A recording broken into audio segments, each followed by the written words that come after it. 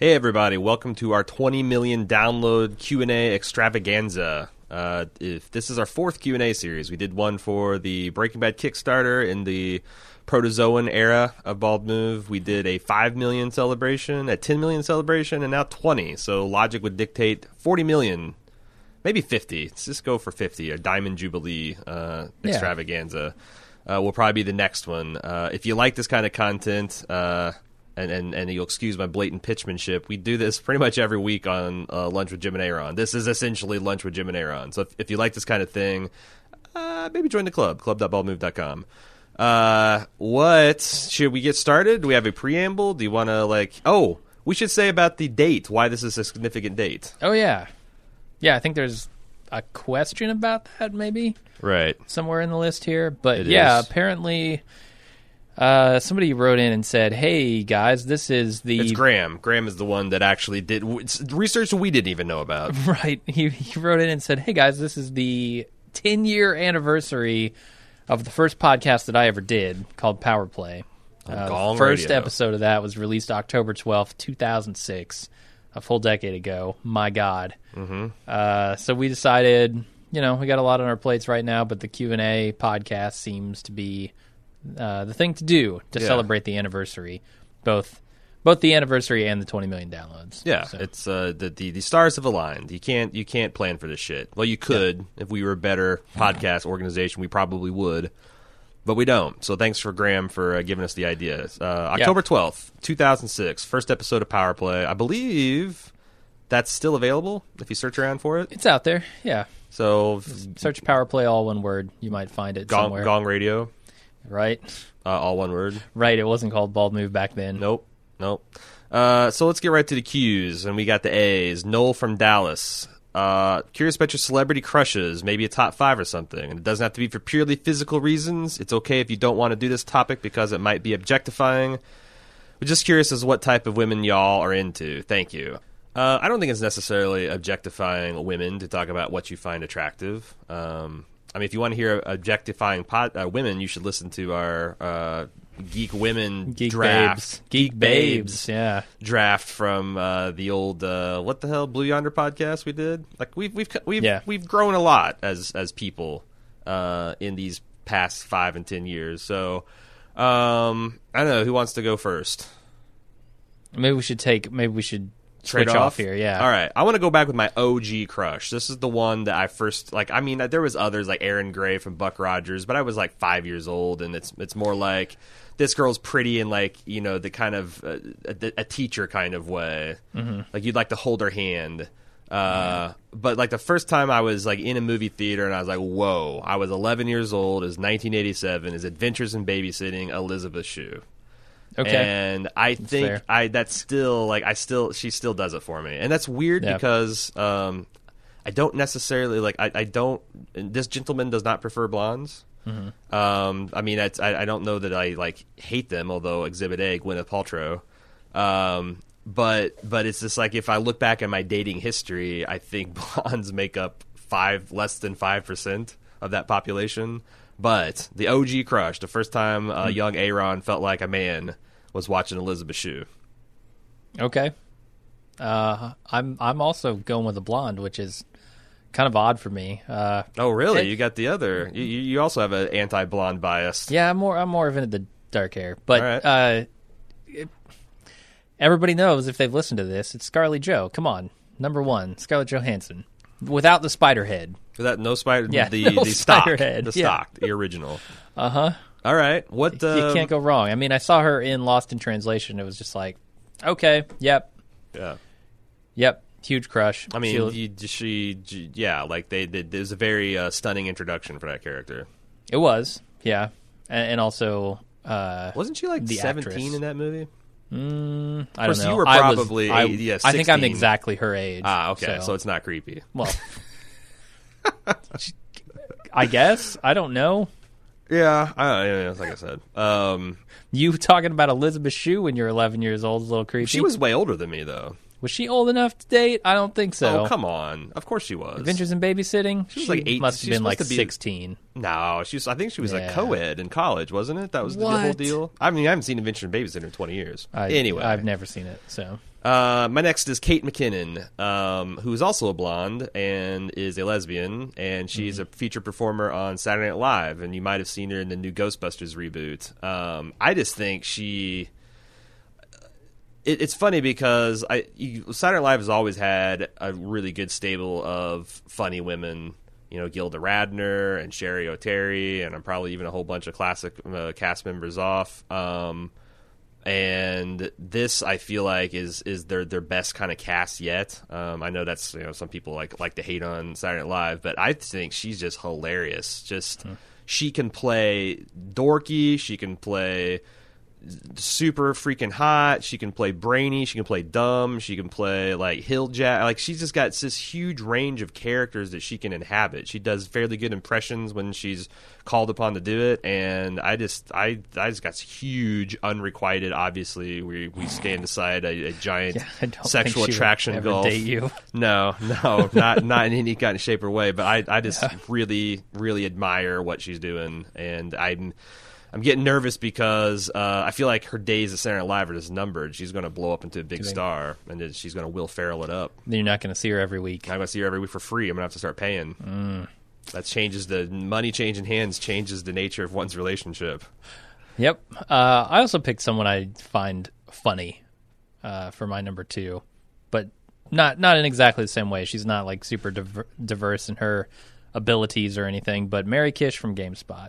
Big crush on her. I don't even know who that is. Yeah, I figured most people probably don't. But she's very cute. That certainly helps. But I don't know, something about her personality. She's really funny. She tries a lot of things. Like, she comes on the show and she'll talk about, I tried this week, and not like necessarily super adventurous stuff, but always kind of tinkering with things. And I like that a lot.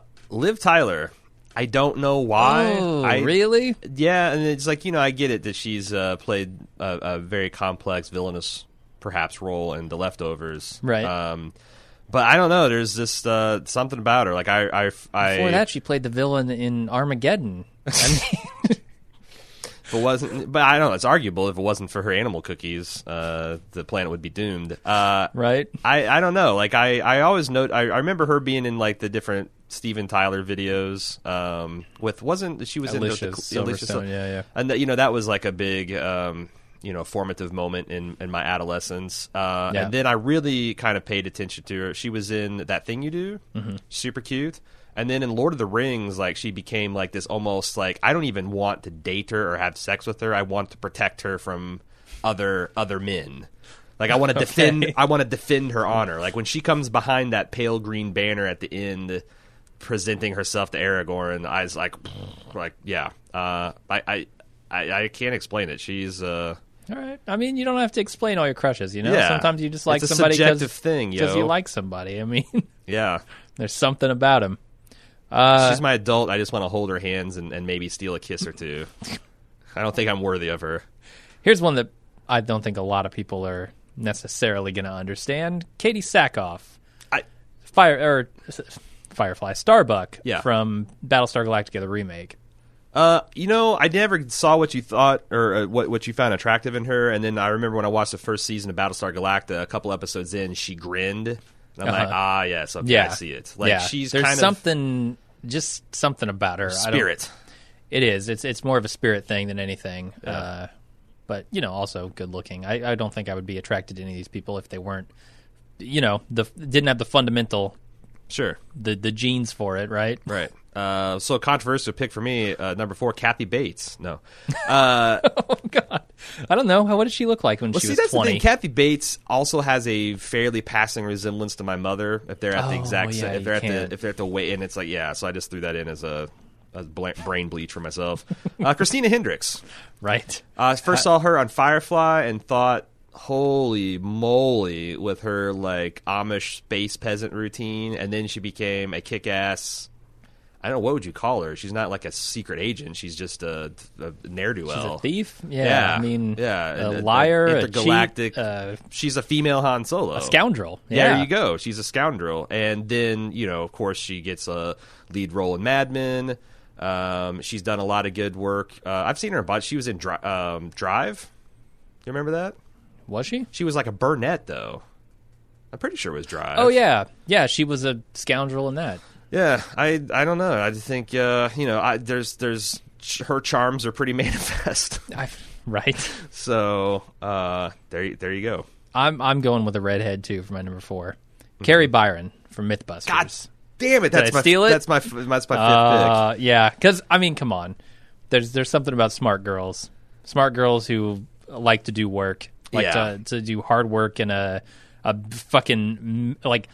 Oh, I'm going to build this thing. I'm going to heat up this metal, and I'm going to smash this shit. Like, yeah, I mean, she's an artist. She's fucking cool. She's an intellectual. She can fucking weld metal together. She rocked a mean bikini in that Jaws episode where they went to the Caribbean. Like, right. Yeah, good choice.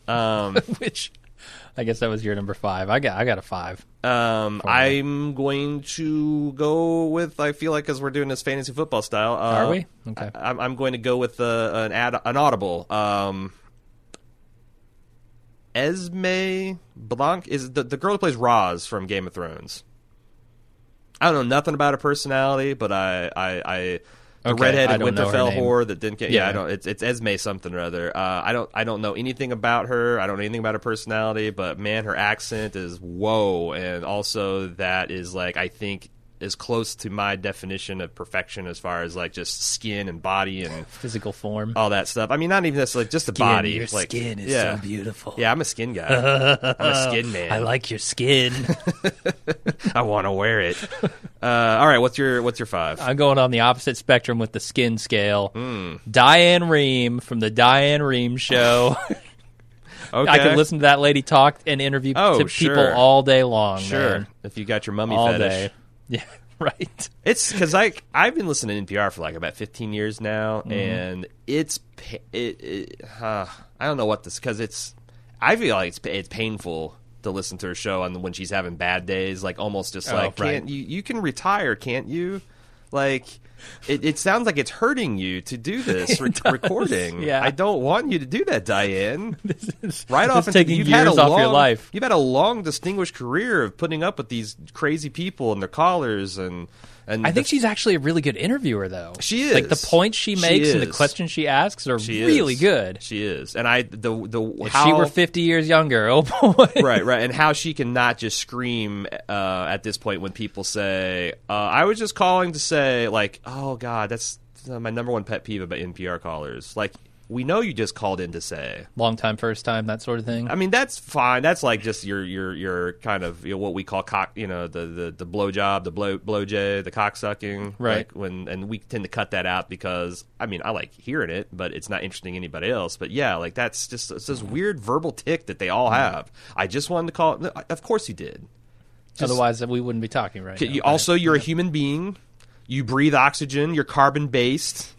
You're younger than me. Yeah, that's guaranteed. You have like copper-based blood. Like I mean, okay, like well, let's get all the things that we know about you out of the way, so you can ask your fucking question. Okay. Dave W. from Hawaii wants to know: is it time to get ahead of the curve and podcast the first few wildcard books? Do you know what? I have no idea what. So I've been tangentially aware of these because every time George Martin comes out with a new one, people bemoan the fact that he's doing that rather than Game of Thrones. But Wildcards, I'm going to read this from Wikipedia. Wildcards is a series of science fiction superhero shared universe anthologies, mosaic novels, and solo novels written by a collection of over 30 authors referred to as the Wildcard Trust and edited by George Martin and Melinda Snodgrass. Excuse me, George R.R. Martin and Melinda M. Snodgrass. This is Aaron J. Hubbard speaking. Set largely during an alternate history of post-World War II United States, the series follows humans who contracted a wildcard virus, an alien virus that rewrites your DNA and mutates survivors. Those who acquire minor or crippling physical conditions are known as Jokers. Those who acquire superhuman abilities are known as Aces. The series, which originated from a long-running campaign of the Superworld role-playing game mastered by Martin himself and involving many of the original authors, The framework of the series developed by Martin and Snodgrass, including the origin of the character's superhuman abilities and card-based terminology. I think that sounds... I mean, you don't like superhero stuff, but I think that sounds pretty cool. The card-based terminology sounds real dumb. No, really? Aces and jokers? Why would they call it the wild card? I guess it's because you don't know whether there's going to be a good thing or a bad thing. Sure. Aces and jokers. I was totally out on this until I heard that there was some kind of like Tales of the Bounty Hunter connective tissue for all these stories. Because normally I don't like anthology type stories where you get a bunch of authors together and they kind of all do their own things. That to me doesn't feel very cohesive. But if he's trying to frame it all within this one particular scenario, maybe that'd be cool. Yeah, I mean, I guess I'll start paying more attention to it because I got a stack of stuff I'm wanting to read. Like right now, I'm almost done with Killing Pablo because as soon as I got finished with the season 2 of Narcos, I immediately want to reread that book to see what was real and what was made up and what was fabricated. Mm-hmm. But yeah, I mean, if I hear that HBO has optioned this, then I'll get real interested in reading these books. Until then, I got a stack of other stuff to do. So, Jared B. said, you mentioned in the last video sharing your tax returns and revenue and high-level budgets over the past few years. Curious if you're able to share. Most specifically, I've thought about quitting my corporate job to do something I love, but I can't fathom how to make it work, especially with kids. Have 2 under 3 at home. Would love to understand how you change the cash flow of your lives and how you live within a smaller budget. Do you have second jobs? Also, I'm curious how you'd rate your happiness now versus your happiness in corporate America. So I know your answer is going to be more involved than mine because essentially mine is I didn't change anything. I definitely tighten your belt the first year or two. Well, a little bit. I mean, I suppose so. But I've kind of always kept a low baseline as far as my costs. Mm-hmm. Like, I have the major bills that I have to pay, and those are as low as I can make them. And really my only, like, extreme expenditures, I guess, is eating out all the time. Because I don't do a lot of cooking. So probably the majority of what I would have spent on other, like, things like stupid things that people just sign up for. Right. I didn't do, and I don't have any kids. Mm-hmm. I didn't have like a significant other. It wasn't like, oh, I got to go spend a bunch of money on a date night or anything like that. I wasn't dating at the time, so like, I didn't really change much of anything.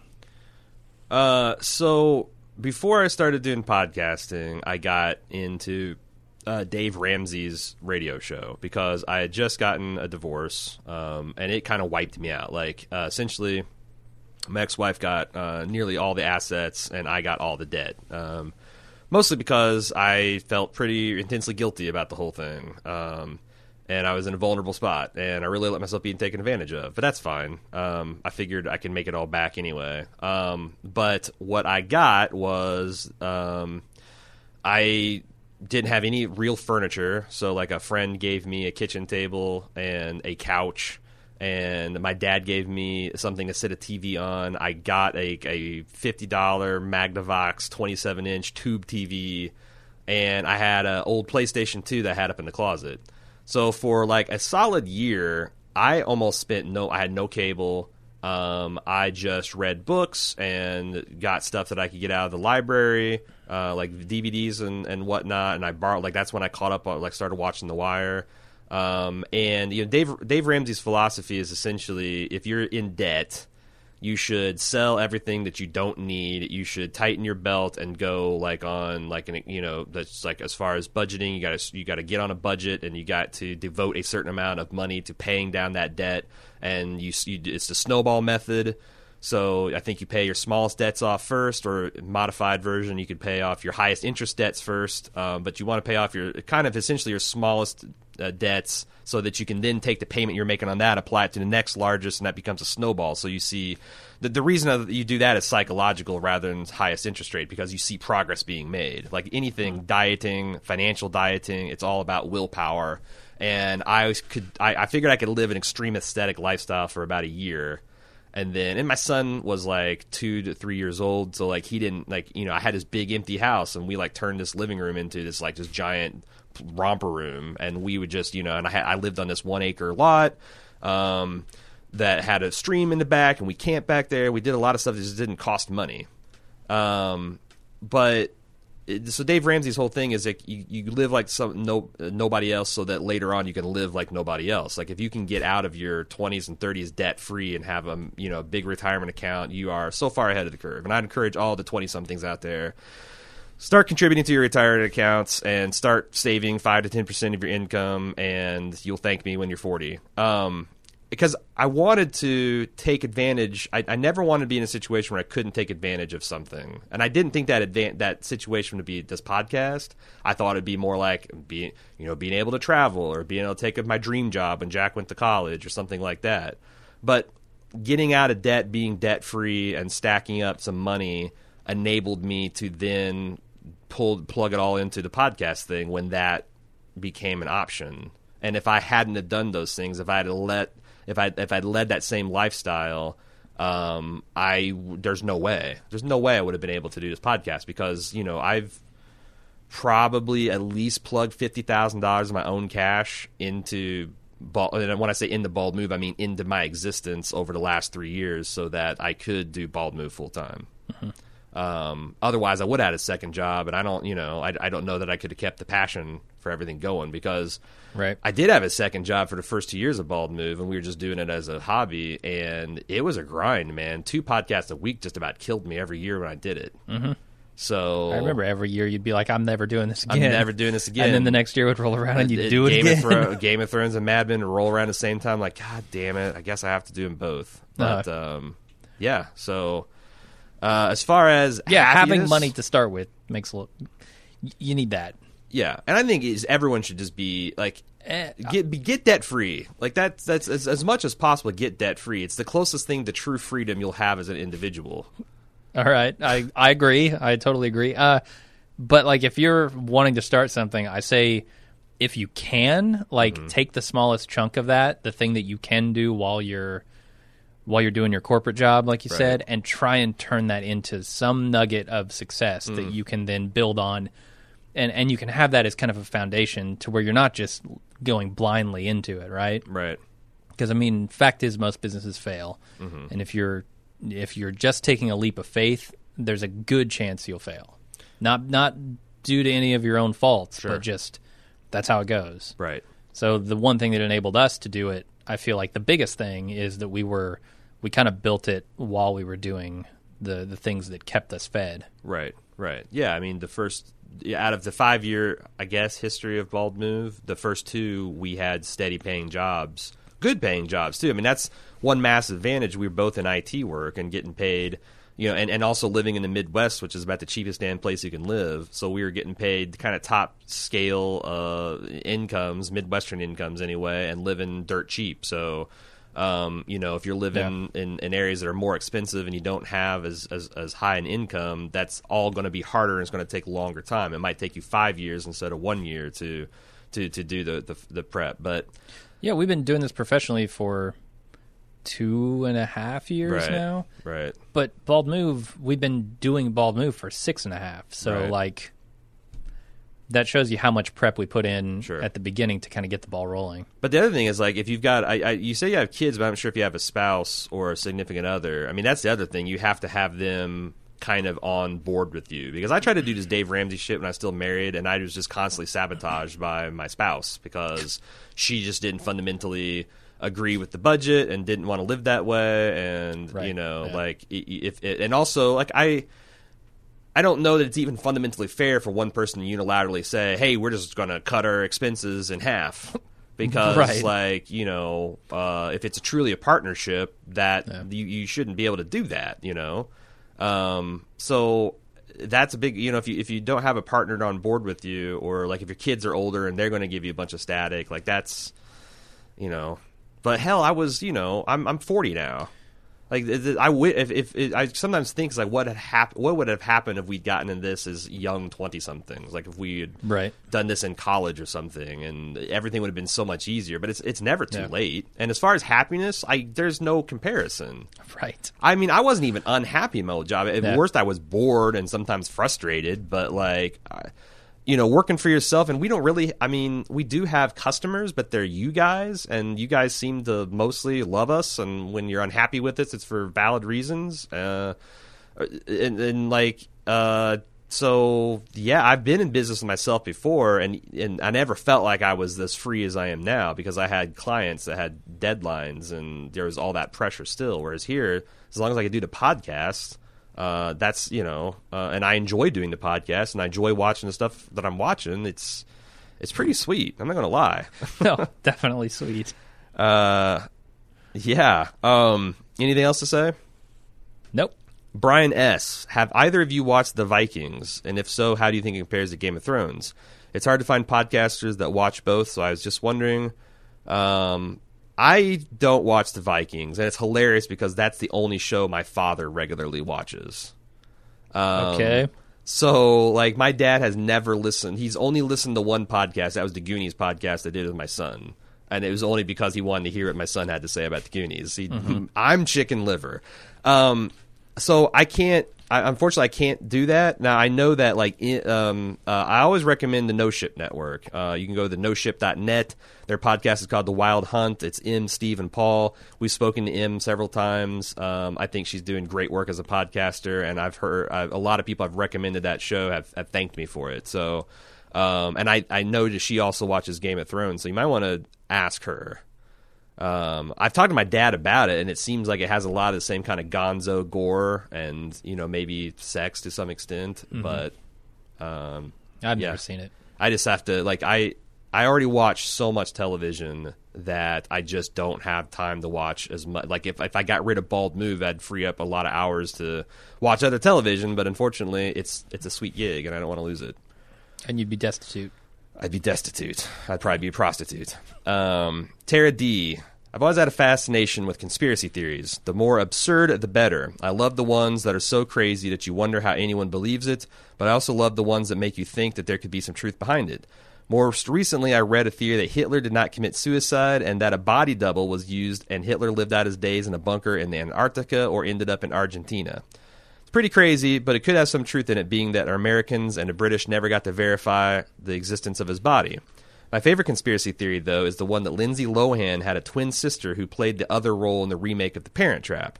The twin was killed in a car accident prior to the film being released, and Disney, not wanting to cast a Paul on their film, paid off the Lohans to pretend like Lindsay never had a twin and that she played both roles.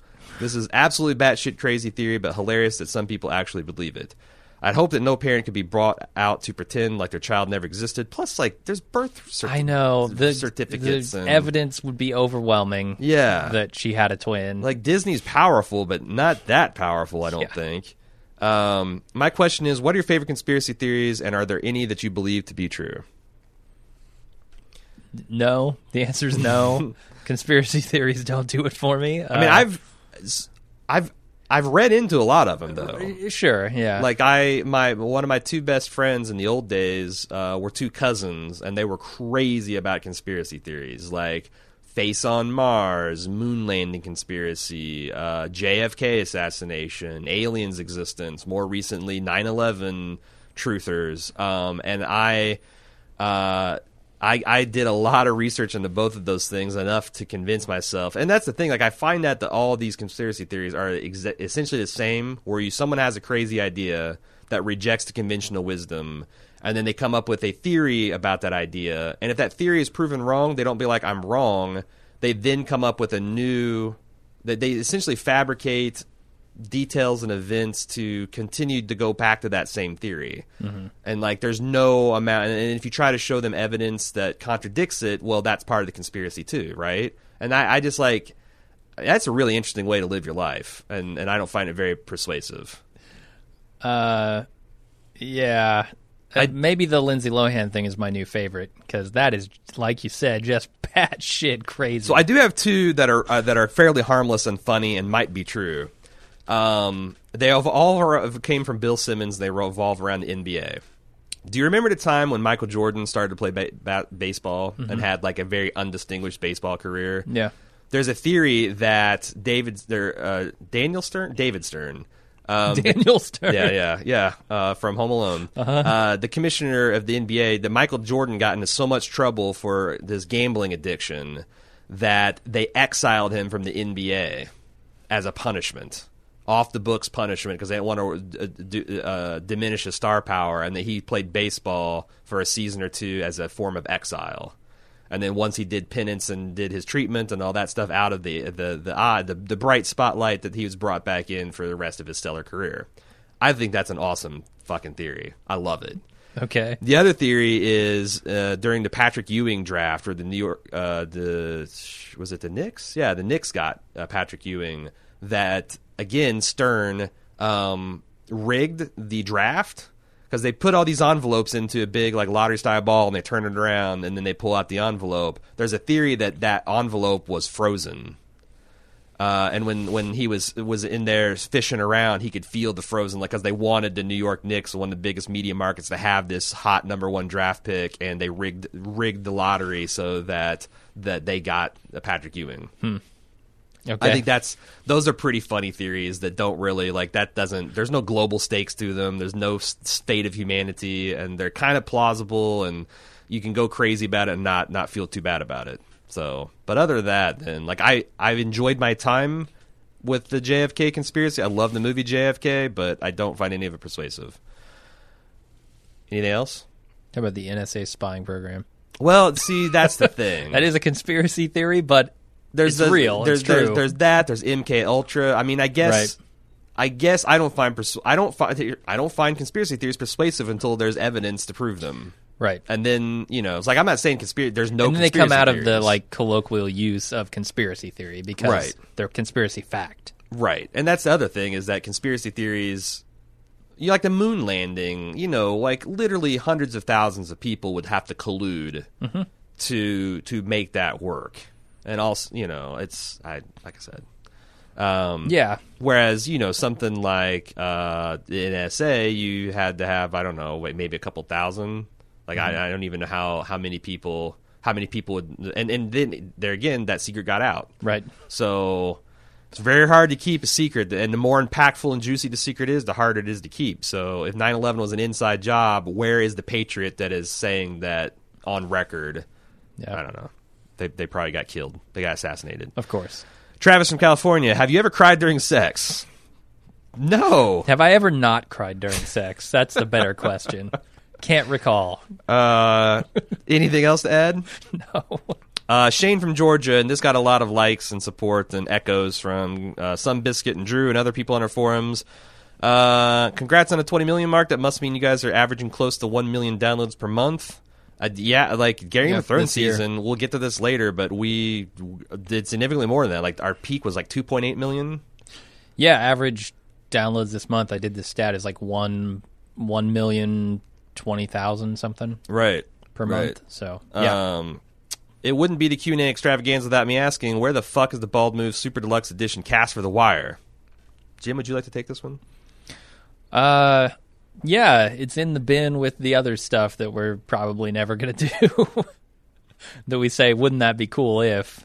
So, there's a couple problems with this. Number one is, there was a time in the first year of us doing this for profit, or as a full-time, where we had the time that I could have done just a standard issue Bald Move rewatch podcast that I don't know if it had been successful, because I'm about to talk about that in a minute. But it was, but for whatever reason, I got in my head that now that I can do this full time, I have to go big. I have to get celebrity interviews. I have to get professors of social justice and criminology. I got to get, I got to get other, I got to get Bill Simmons and Jason Whitlock and Alan Sepinwall to do season reviews with me. And I just kept on and getting all that stuff together. In the meantime, Bald Move had grown to a point where we didn't have the concept of free time. The other thing that really killed The Wire is we did a season 1 rewatch of Breaking Bad immediately after the Breaking Bad series, right? Mm-hmm. And it was pretty successful. And then we went off the air for like 6 months or so until the next lull, and we did it, and it was a dismal failure. The next the seasons of Breaking Bad were unsuccessful by Bald Move standards. Mm-hmm. That really harsh. Now, the same thing with Game of Thrones. We did a Game of Thrones rewatch right after this, and it was phenomenally successful. It feels like once that interest wanes, like what I heard a lot of feedback from was we continued our rewatch, mm-hmm. and then 6 months later we weren't even thinking about your podcast. We'd unsubscribed or whatever. Didn't even realize you were doing it. Right. So I guess with The Wire, something big like a big anniversary, or like I know they just had the HD re-release. That might have been a good time to do it, but I didn't have time to do it. It was murdered and strangled by my ambition and by the fact that we could do almost any first-run television and be more successful. And like, I don't think that you would be willing to devote the time it would take to do all 5 seasons of The Wire at this point. So then I'd have to get another co-host, like, and then I'm doing a sizable amount of work outside of Bald Move. Like, there's just a lot of problems with it. And I'm not saying never, but I'm saying I don't see right now, as Bald Move is constructed, how I can ever do it. Mm-hmm. Now, we're planning on getting bigger, planning on more bodies. Maybe this is something that could see the light of day years from now, and maybe during the 20th anniversary or something. But like, I just don't see it. When they do season 6. When they do season 6 about the immigration. Yep. Yeah. So, I mean, like I said, no one's more bummed about this than me, because that was one of the big shining jewels I saw as a possibility for when, Bald Move went independent, that we could get done. It's my favorite show of all time. It's a super bummer, and I wish I just did it. I wish I just done just a regular, but my respect for The Wire, and my perfectionist streak, like so many other projects, it killed it. So, sorry, man. Melodus from Ireland. Where is the review of the Mad Men Insider? I can't remember if it was a writer, producer, or else that you talked about at the end of your coverage. Oh, there's another fucking project that got fucked up because we were going to do a rewatch of Mad Men and we just didn't. Yeah. You didn't do it. That's what it was. Yeah, I was done with Mad Men at the end of Mad Men. So that's an intense show, and I did not want to go back and watch like 5 seasons or something insane. Right. Or 4 seasons, I don't know. So the idea was to have Tom, the Mad Men editor, kick off that coverage, and then when that kept slipping and slipping and slipping, and Jim finally says, "Look, I'm just not going to do it," it felt silly to do it. And then I wanted to release it on the 1 year anniversary of Mad Men going off the air, and I forget exactly why I didn't do it then. Probably because we got busy and I forgot. But I will say I was actually going to release it at the same time of this interview, and I went to go do it, and we realized that in the move, those files are at Jim's house. So I'm going to try to get that out within the next week or so. And please bug me, send me emails, get on the forum, have a day by day watch, because I want to get this out. It's not fair. I mean, Tom gave us like an hour and a half of his time. He had some really interesting, insightful things to say about the series and editing and working with the Wiener and all that stuff. That's super good. And I hate myself for not getting out what's more relevant. So please help me help you get this content by bugging the shit out of me. Dummy. That's awful harsh. Awful harsh.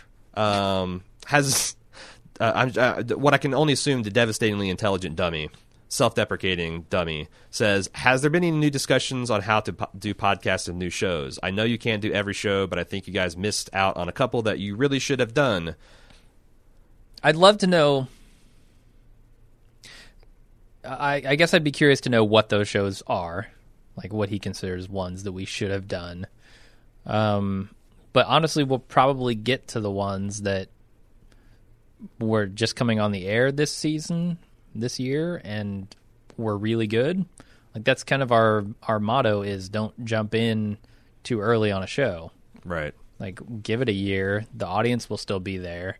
If it's good, we'll pick it up. Well, and the other realization is that we only have time to do about three main shows a week. That's a good 30 hours of each of our time, And the rest of that time is Lunch with Bald Move and Bald Movies and the day in, day out financial stuff and the planning and improving the studio. Like, I don't think I think that's like our maximum capacity. And also, I don't think that we can do that like all year long, because you have times where, you know, if we did that, there would be like 4-week stretches where we do 5 shows. I'm not saying we have 5 podcasts, because if you notice, we really bang out the content, man.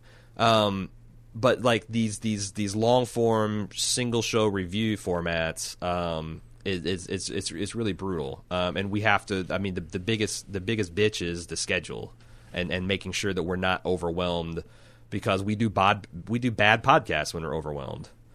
Yeah, I mean, it's just, for me, it comes down to memory and my immersion in a show at any given time, because you can only, personally speaking, I can only immerse myself in so many shows. Right. And as the number of shows that I'm immersed in grows, the depth at which I'm immersed decreases. Right. So I become a less effective podcaster on individual shows as I increase the number of shows. Yeah. And that doesn't change, because you only have so much energy and time to devote to a certain amount of content. And then sometimes it just comes down to we're just not personally interested. Like, that's the one thing we don't. We'll get to more of this later. Is like, we've never done a podcast because we think it would be crazy if you go nuts, bananas, sex, traffic. Right. Like, we do it because we're personally interested and we think it would be a good show, a good fit for us. And yes, it definitely is an influencer on whether we do something or not, whether, you know, we think it would be, you know, if people would watch it or listen to it. But that's not really our main consideration. So the other thing is, like, sometimes we're just not into the things that other people are into. Like, I've heard really good things about The Good Wife. Have no desire to ever see that. You know, Nurse Jackie, another one. I have no desire to ever see that. And it's not just like, oh, well, that's about female leads, because I love girls. I love Orange is the New Black. Hell, I do a podcast on Orange is the New Black. But yeah, there's a lot of stuff that, like, you can't put a gun to my head and make you do a podcast. And I think that, like, the Lost podcast is instructive on that. Like, a lot of people aren't happy with that podcast. Mm-hmm. Well, there's a podcast that, like, we both thought that'd be a shit show, and guess what? It was. Right. You know, it's not podcasting jukeboxes. But yeah, like, and yeah, I think we've said enough about that. I wish we could do all the podcasts. We'd be a lot more successful. I wish we had 20 guys just like us that we could sit there and bang it out. Shum from Utah, what are your top 5 all-time favorite TV shows, not including current TV shows? So the show has to be completed or off the air. Shit. To qualify, which that's a fucker, because I haven't seen a lot of the classics. I haven't seen Sopranos. I haven't seen Deadwood. I haven't seen, and I have, like, huge affection for X-Files and Star Trek and Knight Rider, but I can't put those on a top 5 list. So no, I felt like my top 5 list was pretty all-time favorite. I mean, it's not like he's saying best of, like, tell me what the best TV ever made is. He's saying all-time favorite. Yeah, I mean, Star Trek might sneak up on there, but certainly not the others. Okay, so what's your top 5? I'm curious. I thought mine was pretty lame. Yeah, I don't have a super good top 5. This is actually one of the questions I was like, oh, that's something I need to think about, and I skipped it for the moment and then never came back to it. Oh, shit. So I, like, a couple off the top of my head, Firefly. Firefly is just an amazing show. Okay. I mean, I'd probably put Next Generation, Star Trek Next Generation in there. Mm-hmm. I mean, I love that show. I'll help you out. Breaking Bad, right? Yeah. Of course, that's off the air now. Right, Breaking Bad. I mean, The Wire is really good. The Wire is really strong. I don't know. That's probably it. Top 4. My top 5 is The Wire, Mad Men, True Detective. Only for season 1. Is True Detective off the air? Yeah. I've heard it's, like, defunct. There's no plans for season 3. I mean, I've also heard they're giving Pizzolatto a hiatus and telling him come back when you have some ideas. All right, well, that might be cheating. If that's the case, then I would slot in, like, Justified in some order there. Breaking Bad, and then Boardwalk Empire. And I'd put, if I had to get rid of True Detective, everything would move up 1 and Justified would be at the end. Because that's the thing, like, yeah, I like Star Trek The Next Generation, but I also like Justified. Justified's a way better show. It's a much more even with very, like, there's a couple of half seasons or maybe an episode here or there that I didn't enjoy, but like Star Trek, probably half the episodes are forgettable or worse. Oh, sure. So, like, but on the other hand, like, my childhood was built on that foundation. Right, and that's where I'm coming from. Like, nostalgia plays a huge part in what's my favorite. Right. I don't know, probably BSG's up there, too. I really like Battlestar Galactica. All right. Let's see. Red Lancer from Seattle says, there's only 3 questions. How many walkers have you killed? How many people have you killed? And why? 0 and 0, because I don't live in an apocalyptic, post-apocalyptic future. Yeah, my answer is none and none, because walkers aren't real, and I follow the rough Judeo-Christian ethos of thou shalt not kill. So, right. I mean, I don't know. Like, I think I could kill someone if they were threatening me or my family. It just that hasn't happened yet. Andrew, do you have any idea of the demographics for the Bald Move audience, what they look like? Is there a demographic you target? Would you like to attract more of any type of market? I'd like to attract more of the type of market that would give us money. And what? Unfortunately, that's an elusive statistic to get. Let me throw this out there as something that I do. I absolutely don't think about this, like, ever. No. I never think about who my message is targeting. Right. I'm targeting people who are interested in what I'm saying. Right. Straight up. Now, I do not care whether I'm like, oh, I need to bring in 40-something black females. What? Right. What? So I'm going to change who I am to try and target a certain demographic? That doesn't make any sense. No. It just waters it down for everybody else. I do have some of these statistics because we did a survey a year ago, and it's a year old, but I doubt that the breakdowns have changed that much.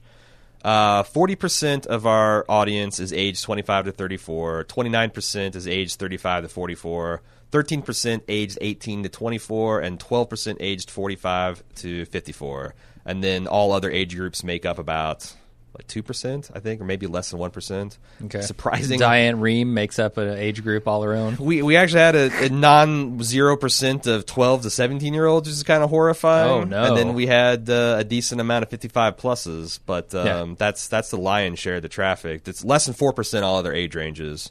And then we had a breakdown of 68% male, 32% female, with about 5% of our audience identifying as trans or other than that.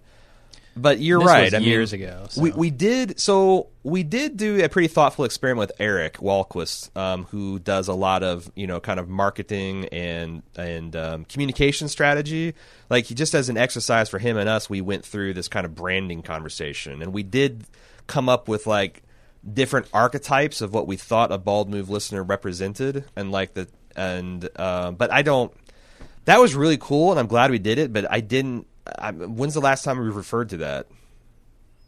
There's the day after we made it. I think it's when we were coming up with the club, we were trying to decide, like, how can we appeal to this or that, or like, well, we've got these things are hitting this market, but since we came up with that, like, right, yeah, it's less about demographics so much as it is like personality types or what people want out of us, like particular people who already listen to us. I don't know. I mean, there's a certain fan that wants to hear like what you're listening to right now, like behind the scenes stuff about us, and there's a lot that just don't give a shit. They just want, like, they'll sign up for the club so they can get the video feeds and some of the bonus content, but as soon as their show's over, they cancel or suspend their account because they're not interested in following us year round. That's fine, but like and I guess the big question is, why are some people in it for the Jim and Aaron part of it? And like I hear all the time, like, I had no interest in the show, but I'm glad I watched it. You guys were watching it, and I wanted to listen to the podcast, so I got into it, and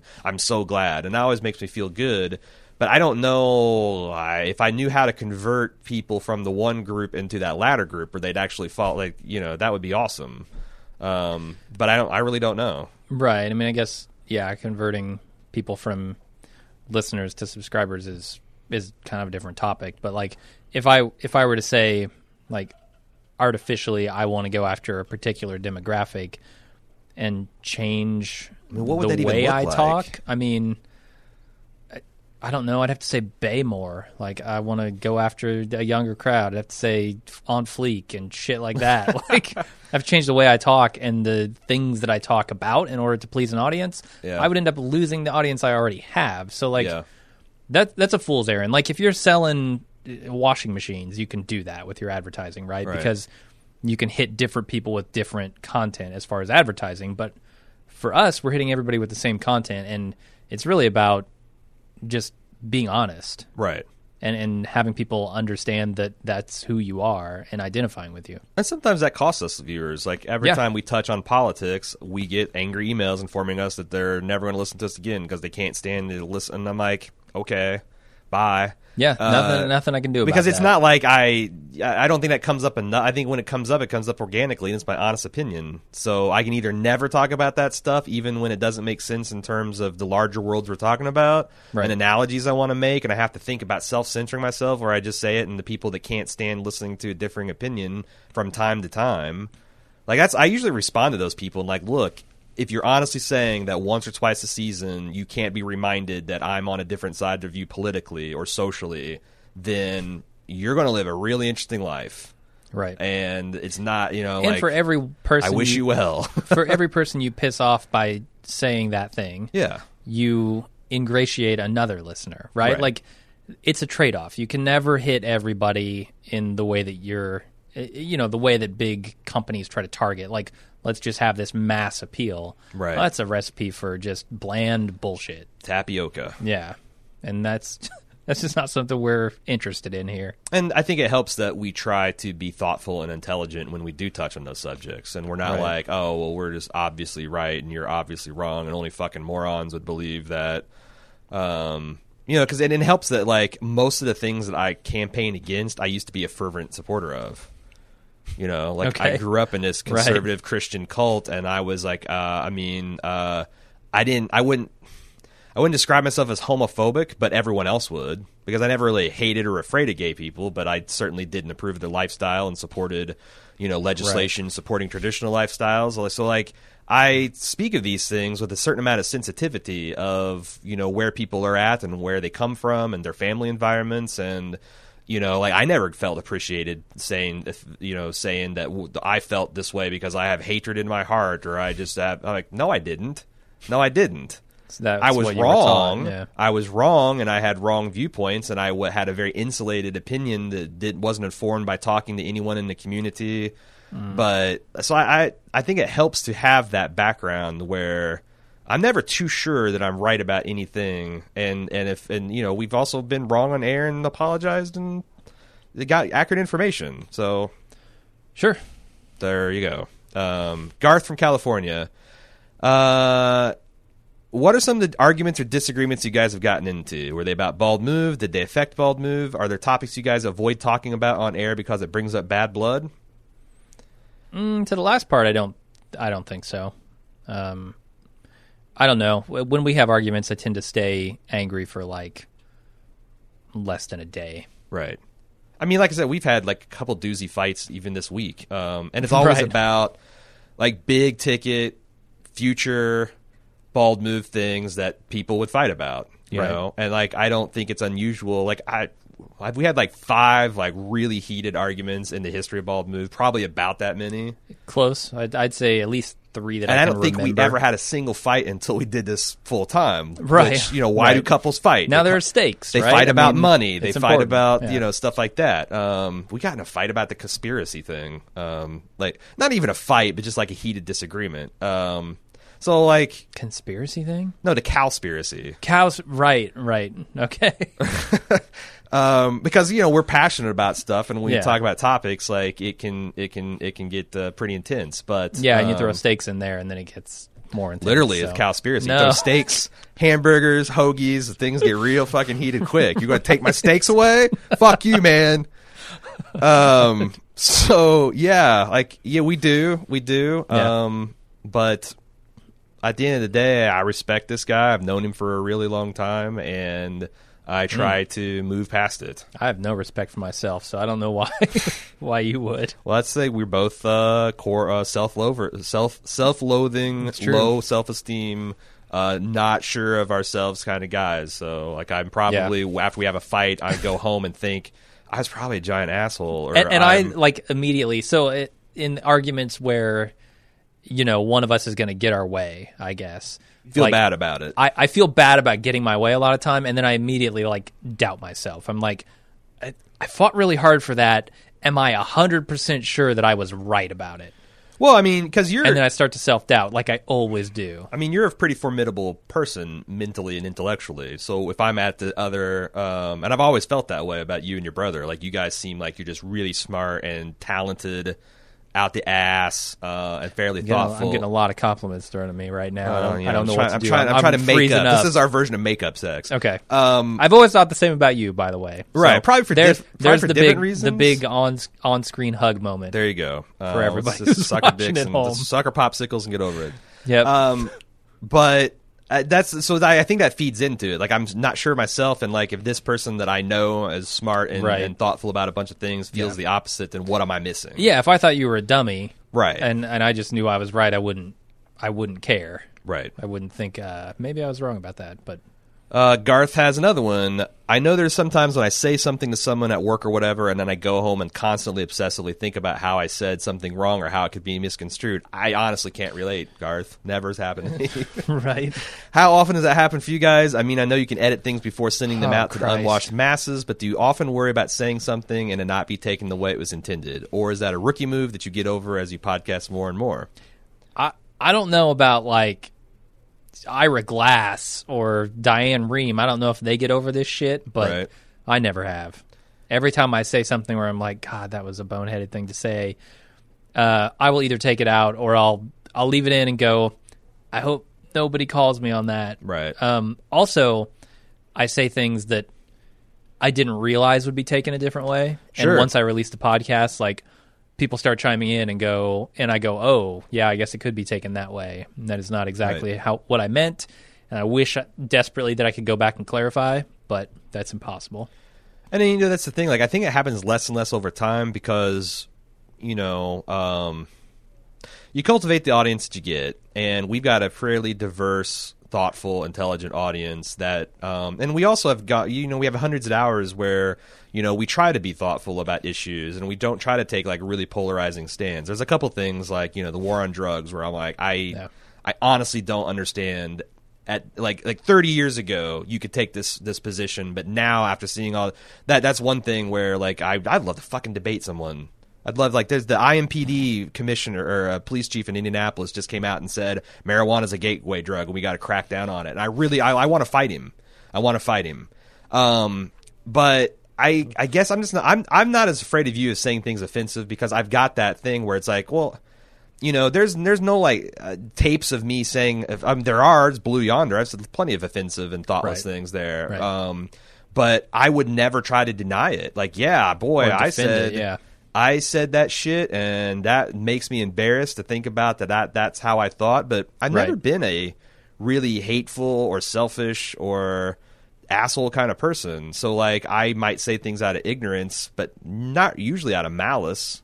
So I'm not afraid I'm going to have a gotcha moment. Worse, I'll say something ignorant. I'll be like, oh, God, Jesus, I can't. You're right. I'm totally wrong, and I will talk about it in the next podcast. So, I mean, we broadcast in real time every podcast, almost every podcast. Yeah. So if we wanted to edit, it would still be out there in the record. That's true. So... Yeah, we do almost know editing as far as censoring. I mean, ourselves you guys that watch the video feeds know that. Like, we do editing. Like, oh, wait a second, I need to look this up, or I need to find this guy's name, but it's not like, I just said the N-word 5 times in a row. Whoops. Right. No, that doesn't happen. Right. Yeah. So, another question: is there a show that you wish you didn't cover, not because of lack of quality, but because of how close you are required to get to a show? I.e. looking at theories, reading extensively online. Like Aaron, you loved Game of Thrones, but the recent season I can imagine getting way frustrated and want to just enjoy the episodes without having to worry about going through a million emails on the subject. Thoughts? Mm-hmm. Yeah. I can think of one right off the top of my head. What? Mr. Robot, because I would have binged that thing, and I think it would have been more enjoyable as a few afternoons rather than a 10-week, 12-week process. Right.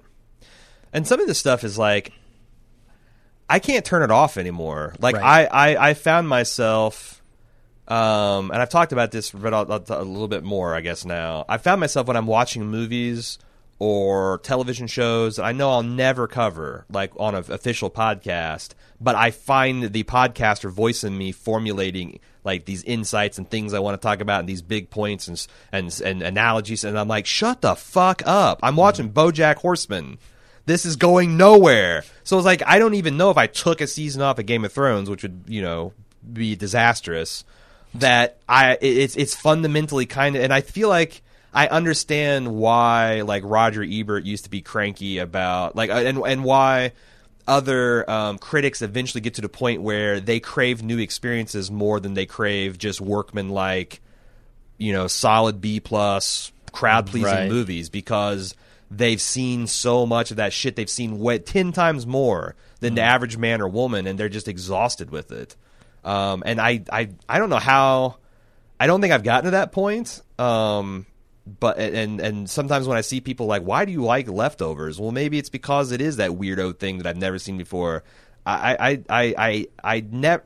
One of my mission statements is don't do that ever. Don't ever get jaded like that. But how do you avoid it? Yeah, at some point, any stimulus, painful, pleasurable, or otherwise, gets our minds kind of filtered out, and you have to have something more extreme or whatever to when you're 2 years old, you fall on your ass and you cry. When you're an adult, it doesn't even register.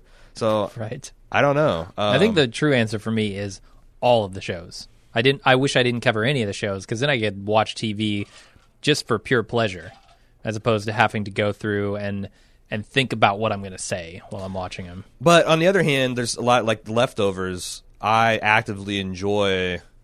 Because Leftovers is great because it's just kind of like a boutique show we do where we get just the right amount of feedback. I feel like everything's covered, but I don't have to oh, Jesus, 15 people wrote me saying broadly the same thing, and 14 of them are going to get disappointed because I didn't read theirs, and this one person gets to... Like, that bums me out about the feedback. I've said that a bunch of times, but I hate every single time when I make a cut, someone took 15, 20, 30 minutes, whatever, out of their lives to tell me something, right? And I'm not going to be able to use it because I had 500 emails this week. Mm-hmm. Like any other show, this would be a no-brainer read. What are you going to do? And that, especially for like high-volume shows like Game of Thrones or The Walking Dead, that bums me out. But I remember when we first started Breaking Bad, how cool it was that I've always wanted to be able to talk about these shows with smart, intelligent, and I've got these people just like, it's 24/7 coming in my mailbox, like, oh my God, this is hilarious, or this is super interesting, or I can't believe I saw that. It's just it's a scale. Like, no one human can keep up with it almost. Right, and if the pleasure of doing everything we do for podcasting didn't outweigh the pain of not being able to watch TV as a normal human being, I wouldn't be doing it anymore, right? Yeah. So obviously there's a shitload of stuff I love about it, but I would like to just watch every show for pleasure. Right. And not have to worry about all the baggage that comes along with podcasting. Yeah. Tom G, have you ever considered a raffle? $1 per entry, 6 for 5. Winner gets a +1 invite to you and Cecily's wedding. It's hilarious because at 10:50 a.m., Cecily just texted me out of the blue. I just got the best idea. We Periscope our wedding and sell advertising on it. So I would have said, because we're trending towards a very small ceremony with like just intimate friends and family, and then having a larger party for that's broader. How you do it. What? You know how like BlizzCon, all the conventions now are doing these online packages? That's how you keep the wedding small and still include all your friends and family. Right. $40, you get the full online experience. But we're not going to be, it's not like,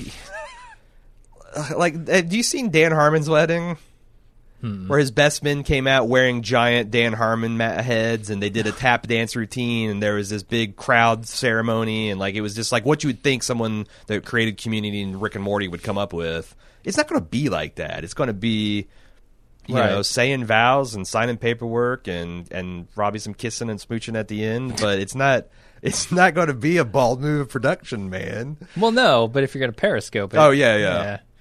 Get your family in, because keep it small and still give them access. That's a joke, but I mean we 90% of our texts on daily just are jokes to each other. So, Garth says, Jim, since you own stock in Chipotle, I can assume the wedding will be that they will be catering the wedding. What stock in Chipotle? Oh, that's right. You divested. I did completely. Is that the word? Yeah. I don't know.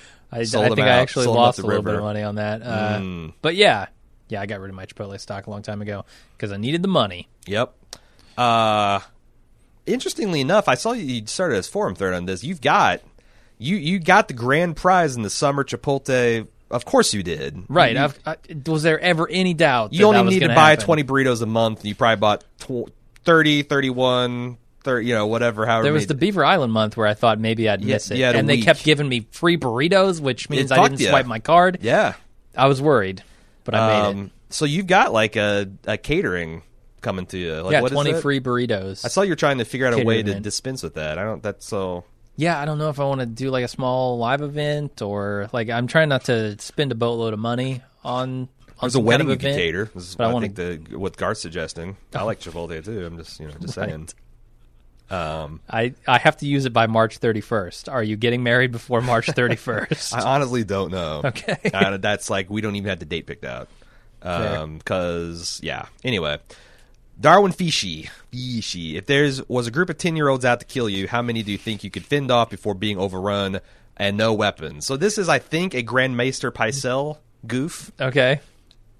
What do you think? Two.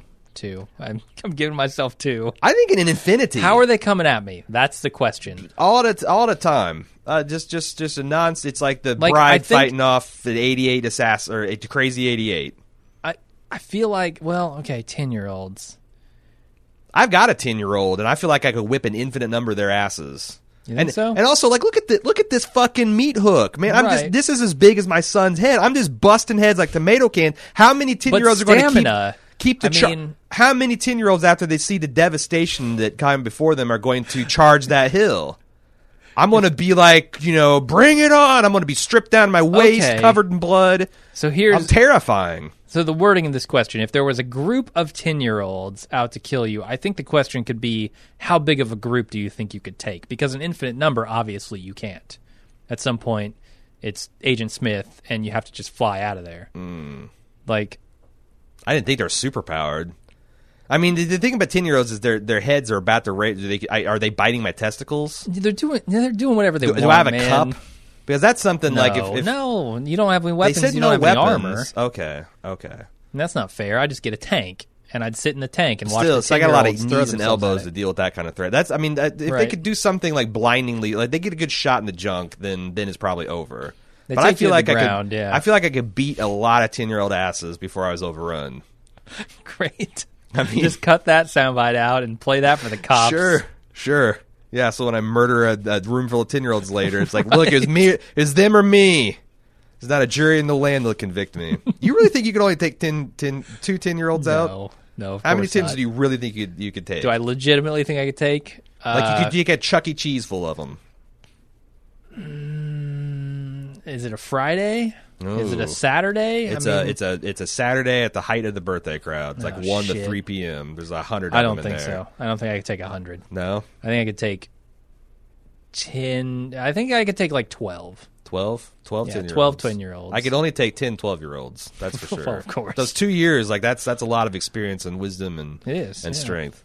So there you go. I'm Infinity and Jim's around 10. Angie K says, you guys seem very passionate and informed about security and privacy in the Snowden podcast. Ostensibly a film review, it was really a thorough and thoughtful, in-depth topical discussion. Are there any other topics that you're passionate about that you would consider podcasting about? Have you ever talked about doing something like that, either within the context of a review series or as a standalone podcast? That I would consider podcasting about? No. But as an atheist, I'm fairly passionate about that topic. And I feel like I could give, of all the things that I could defend, I think my stance on is there or is there not a God is How many gods could you take if they came at you all at once? Same as 10-year-olds, 12. 12 of them. Apostles, you would call them. Okay. Atheism? But I don't think I'd podcast on that. Right. It's just not me. I'm not out there looking to proselytize for atheism. So I like talking about relationships. That's the one thing that is weird about Jim and I's relationship is we never really talk about that kind of stuff because I don't think you do. You don't really talk about personal stuff. So no, I'm not very. I have a whole other group of guy friends. Shout out to Josh, Mike, Daniel, Nick. That I do. I get that itch scratched, but I like talking about that. It'd be hilarious for us to host a relationship podcast. Oh God, because. I think I would have to play the bad guy, the bad cop. That'd be fun. I think it might be actually fun. Yeah, just retreat into a caricature. Yeah, do nothing serious on that. Keep podcast. that emotional distance intact. Right. The other thing I do in my everyday life. The other thing I've seriously considered. Me and Jesse talked about this, doing a men's issues podcast, like not a men's rights, but like a men's liberation type of thing. Talk about. From the flip side of feminism is what has our culture done to men that if we could redo things and make things fair and equitable that would no longer how can we be better men essentially and what does that even mean, like what does masculinity mean in a 21st century context. I've done a lot of study and thinking and reading about that stuff, and I don't think that's very well served in the internet. In the internet, a lot of the men's issues talk are reactionary and childish and stupid and also hypocritical. Right. And I'd like to, it's like real, because we do, like, suicide, huge issue with men, how to rear children and custody disputes and things like that. Depression, emotional, sickness and mental illness and how to deal with military service and stuff. I think there's a lot of important issues that are more affected to men than anything. The pressures of maintaining the facade of masculinity that don't really get addressed in a serious way. But am I going to do a Bald Move podcast on that? Like, I don't know. Like, I'm not with you, probably. No, not with me. I suppose it wouldn't be, beyond the pale to put on Bald Move, though. No, like any of these things. Yeah, our side projects are probably going to go on Bald Move. Sure. So, but that's something. Those are the two things that jump out at me as things that I would be interested in tackling if I could find the right person to do it with and the time to do it in. Fern from New York City is going to double down. It's time to turn up the heat on Bald Move. My question is, what was your first experience watching porn growing up? Wait, watching porn? Like not seeing nudie mags or anything like that, but like video, are we talking? However you want to define that. I've heard you both at various lunches and cocktails hint around it or briefly mention it, but you never got any detail, and I have to imagine with both of your Jehovah's Witness backgrounds, it would make for a good story. So I don't remember my first time like watching video pornography. Shit, I don't even know when that would have been. Probably when I got a cable modem, like when I was 14 to 15, 16, I don't know, somewhere in there.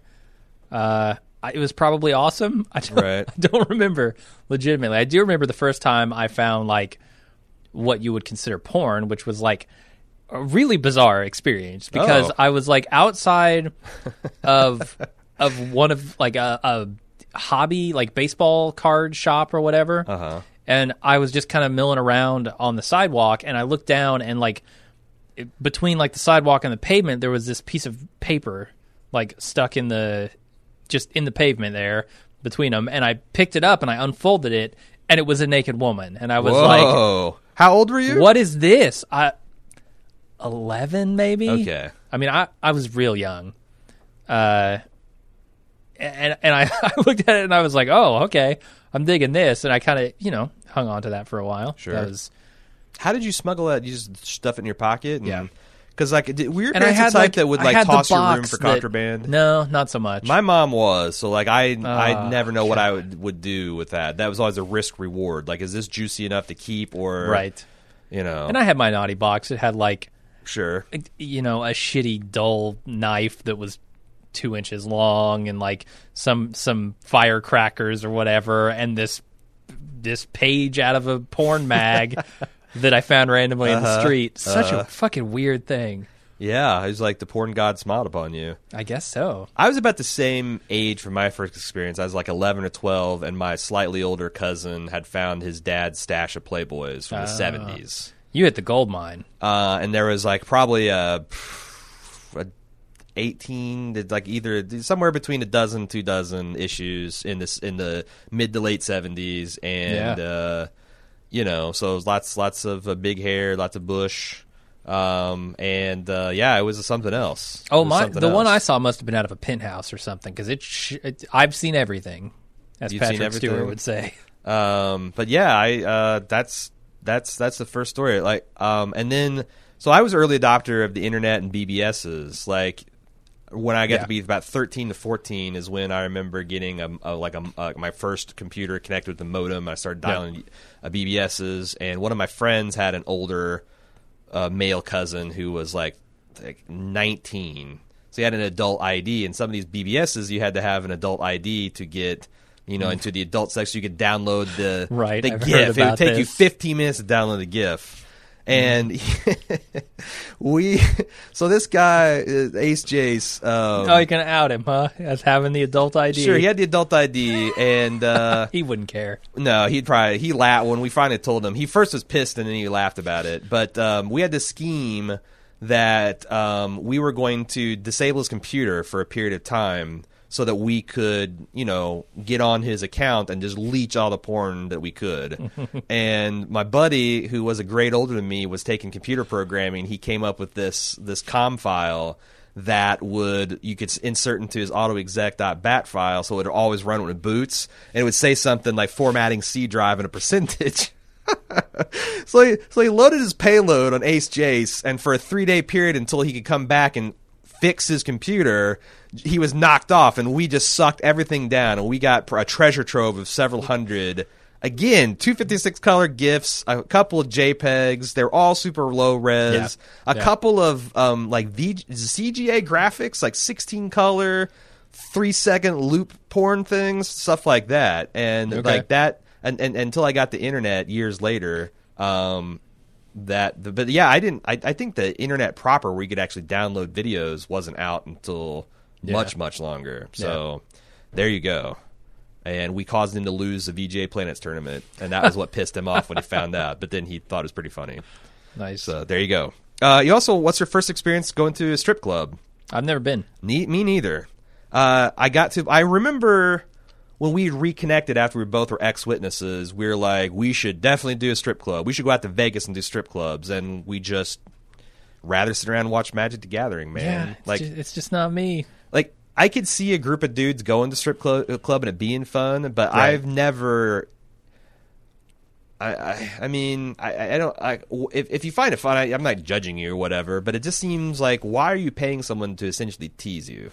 Right. There's no pleasing. And maybe, like, if the scenery was good enough, like if I could guarantee that the caliber of what I would be seeing, the quality of it, maybe I'd be interested. But yeah, you go ahead. I feel like it feels like a quintessential male bonding experience to go out to a Vegas strip club where it's going to be really high class and the girls are going to be very talented and doing a bunch of sophisticated shit and beautiful. Sure, but if I'm going to drop a grant, I'm not going to any Brad's strip Gold clubs. Club. Fuck no. The Brass Flamingo. No, you don't want to see PTs. Appendix scars and I'm not going. No, bad boob jobs. No, that doesn't do it for you. Not interested. I saw my uncle had a Brass Flamingo calendar in his workshop, and I remember thumbing through it when I was 15. I was like, Christ, yeah, this is pretty. These are the pinup girls, man. This is pretty rough. Now that you want some some quality objectification. There you go. Right. Let's see. Also, when do the Club Ball Move members get invites to Aaron's bachelor party? Well, my first bachelor party involved going to a hotel with my buddies and playing board games all night. So, like, I know that's literally a Parks and Rec plot, but that was honestly what I did. And I don't even know if I'll have one. Who knows? Michelle, my question is, if there's a fantasy football style draft to the cast of Game of Thrones, who would you pick for your teams and why? So what's the objective here? Like, to win. What do we? Yeah, but you either win or you die. Whoever loses is going to die, Jim. Those are the stakes. So the throne? Are we trying to construct a team that will get us onto the throne? Are we trying to rule Westeros? Because if I'm winning the game, I'm going to do the parliamentary style, lasting legacy, building statues to Aeron the Blessed. Like that's my goal. Like it might not necessarily be the conqueror. I want to ultimately free the people. Okay. But whatever, you got to win to get that. That's irrelevant to the goal of winning. So right. Let's flip the coin of destiny and see who gets to make the first point. And I'm going to flip it onto the ground so it doesn't shatter everyone's eardrums. All right, here we go. Oh, call it. Heads. God damn it. This coin is fucked.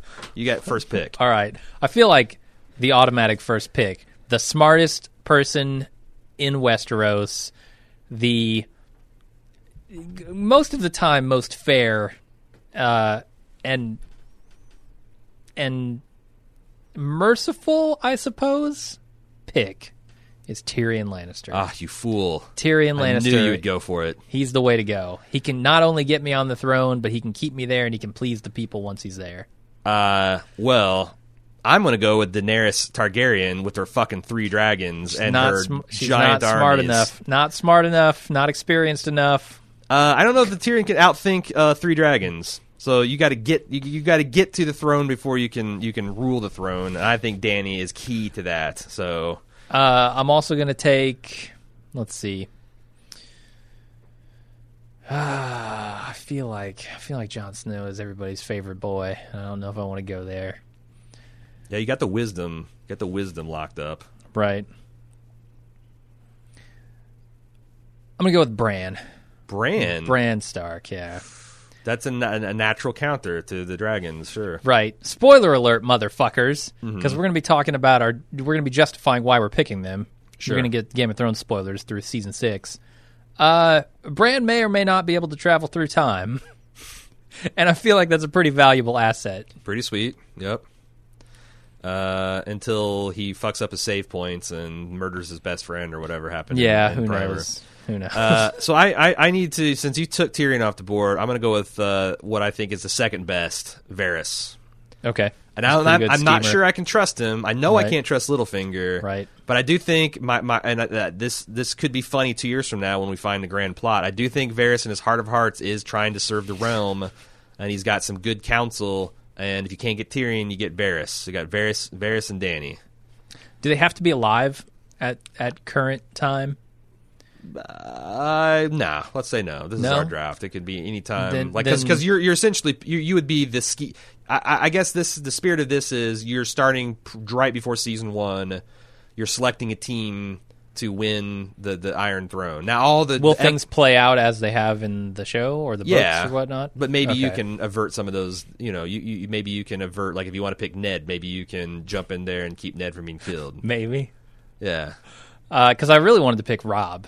I think Robb Stark is a really good choice because he has the military prowess to really stick it to people and take the throne. All right. Like Tyrion, I feel is not the great military leader. Sure. Even though he is very wise. Probably but Robb kind of makes up what he lacks. Strategy and logistics, sure, but tactical and also just leadership. Yeah. I'm going to go with Davos because I am a little unsure of Varys, and I know that Davos is a straight shooter, and he's good at having 2 polarizing sides and being the sage voice of reason when things are getting heated and emotional, and I want Davos there as a firewall for Varys. That's pretty okay. That's a good pick. It's synergy. There's synergy. Yeah. I'm gonna take Arya. God damn it! Because Arya, man, if you need some dirty deeds done dirt cheap, Arya will do it. Arya has the means to do it. She can change her face, man. Since you took Arya off the table, I'm gonna have to go with Jaqen H'ghar because it's just the older, fair. Experienced, less loose cannon-y version of Arya, right? But certainly not as much crowd appeal. Yeah. I get one more. We both get one more. We should have done the snake style. I should have gotten the first pick on the second, but whatever. It hasn't fucked me over too much. Oh, but that... Oh, man, I could have gotten... You might have... No, I don't think it would have changed much. Yeah, never mind. Okay.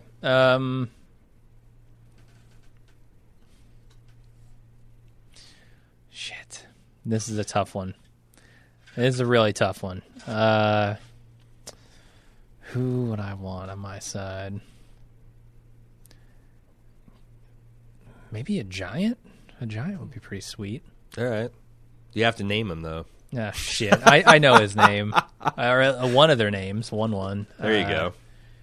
I don't know the other one's I don't know the elder the giant either, but 1-1's pretty formidable. I guess I'll take 1-1. There are better picks out there for sure. But. This is another risky pick. I mean, I have a very volatile group, but I feel like I have to counter your para-casual wild card of Bran, and I'm going to go with Melisandre. Okay.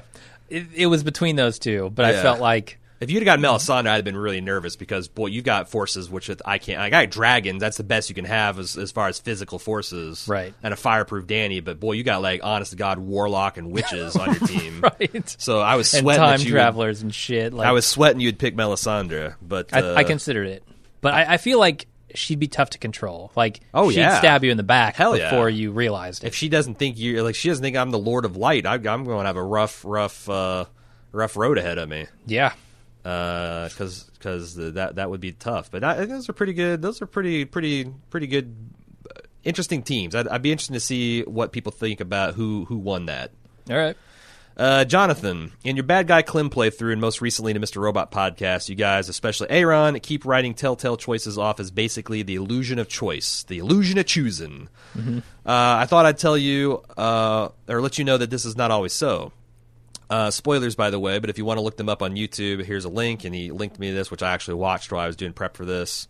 And here's a spoilerific synopsis. So fast forward about 2 minutes if you don't want to hear this. But it's about the Telltale Walking Dead game. If you haven't played it by now, you probably don't care. Jane can die, Kenny can die, or both can die, and you can even choose to shoot Kenny after he kills Jane, which would have been a better Bad Guy Klim to do, and watch the world burn. With Jane, there's a new group you can meet or choose to turn away. With Kenny, there's a huge settlement called Wellington that there isn't room for Kenny, which has been his goal since Season 1, and he tells you to stay there with the baby, and you can choose to leave with him or stay. Why is there not room for Kenny?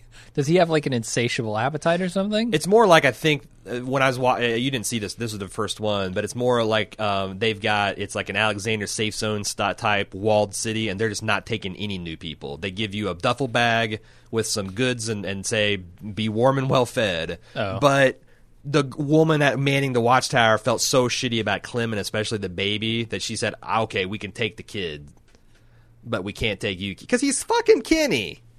That's the other thing. Kenny's the worst. We set our goal, not even in the Bad Guy Klim part, but our goal was always to make Kenny miserable. Yeah. So there's also a few endings resulting in just Klim and the baby. I'm interested in hearing your thoughts on these endings and which one is your respective favorites. I also thought the Kenny endings in particular had some good acting moments. The one where Kenny dies, that's my favorite. Yeah. Kill Kenny, I'm happy. But here's the point, and here's the illusion of choosing. If you think that you're going to have 3 distinct scenarios at the start of Season 3 of The Walking Dead that you can play through to their entirety, you're fucking out of your mind. This is going to collapse into a single...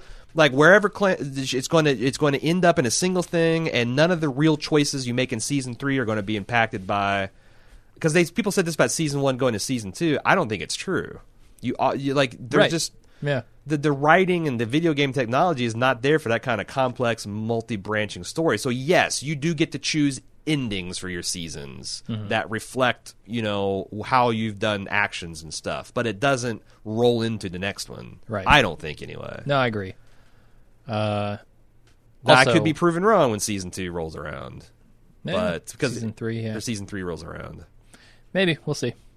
But, like, if they had impressed me, if, like, in Season 1, if there's a way to keep Lee.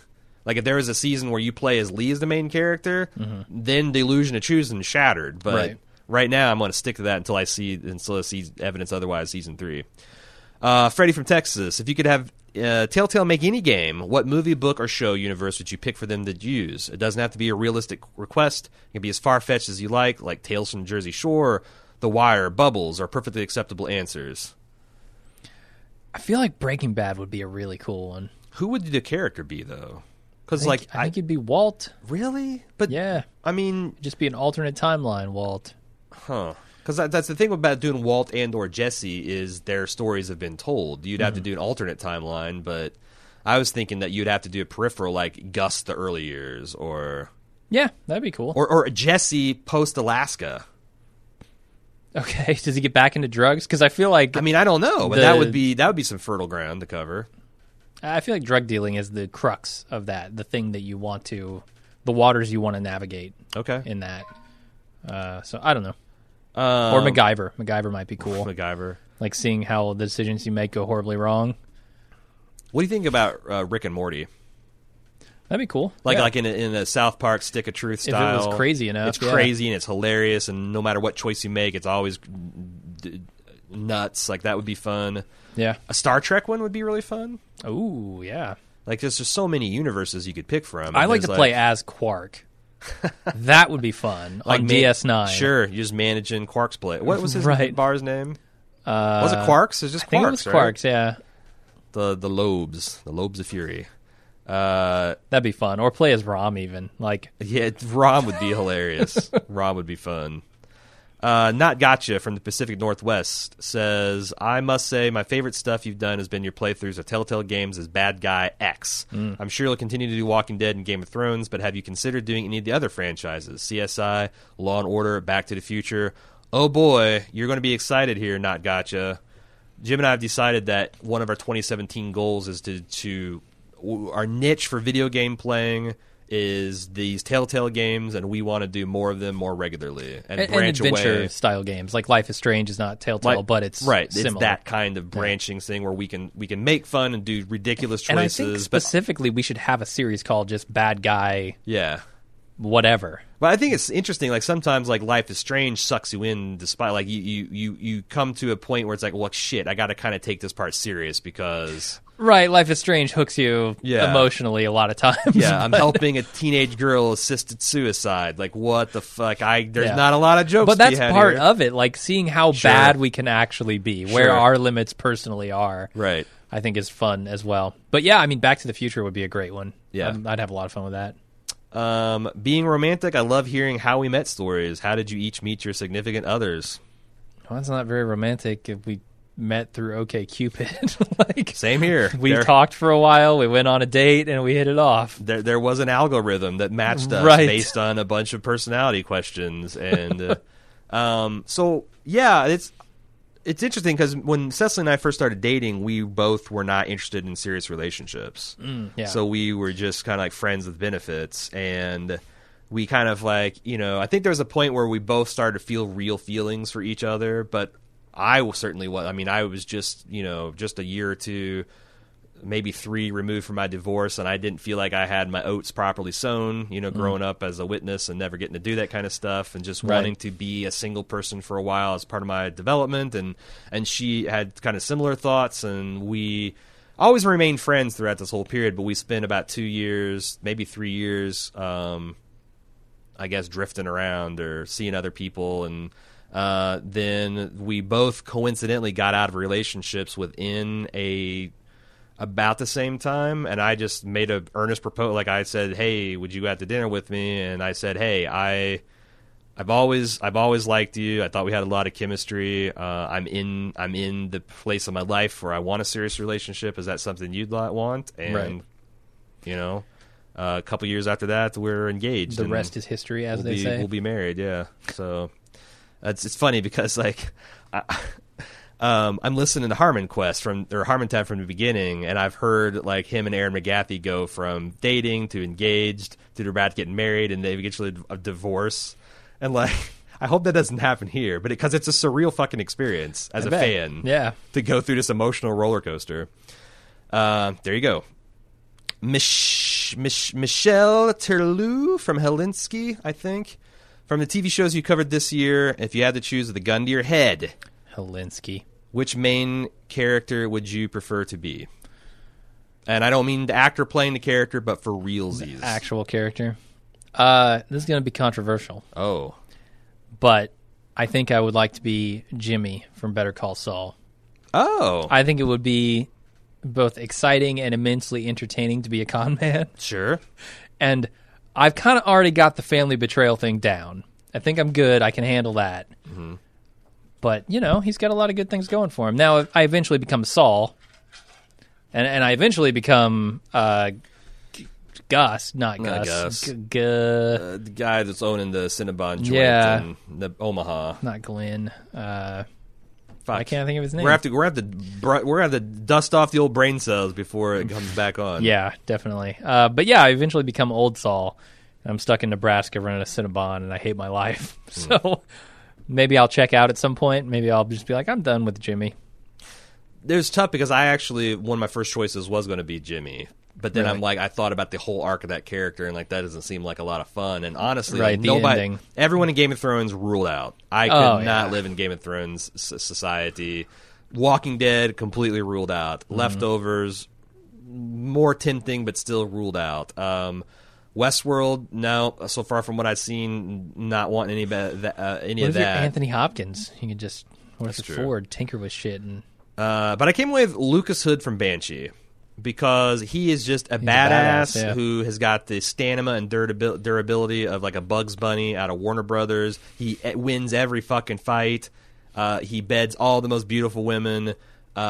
He drinks hard. He drives fast cars. He's expert at weapons. And he's just like the ultimate badass male power trip fantasy. And why? I mean, yeah, he gets his ass kicked and he loses lots of people he loves. But next season there'll be another one. And he never takes serious. He gets cool looking scars and bruises, but they don't ever disable him. So yeah, sure, I'd be Lucas Hood from Banshee. Okay. This year in television was tough because we haven't had a lot of aspirational stuff. Right. Hatorian, if you had to choose a dream job outside of podcasting, what would it be? Honestly, I'd probably like to run like a video game studio or something. I think that'd be a lot of fun. Interesting. It's a good choice. I think I would like to do some kind of custom fabrication or building projects, like hot rodding cars or motorcycles, specializing in that, or building environmentally friendly micro homes, like some kind of small boutique Fabergé egg where you're dealing with people that have money to spend and want to do something ultimate. And I have the technical ability and the wherewithal and the experience to do it. I don't have that right now. It's something I enjoy tinkering with, but this is my dream job. Like having my own garage. Right. I mean, I'd like to run SpaceX or whatever, but I'm in no way qualified for that. But it'd be awesome. Right. I'd like to be Elon Musk in that whole process. Right. But yeah, because that's the one thing that I've never gotten. I think there's a real satisfaction from building a physical good. Yeah. That I've never felt because I've always built virtual shit. Mm-hmm. That's very nebulous. I look back and look at all the I can't see them. They're bits on some hard drive. Whereas, you look at all the pictures of customers' cars and motorcycles or houses you built. That's seems like it'd be satisfying, but I don't know. Probably a nightmare. Sleef, what do you think of Elon Musk's new plan to send people to Mars in 6 years? I haven't heard anything about this. All right.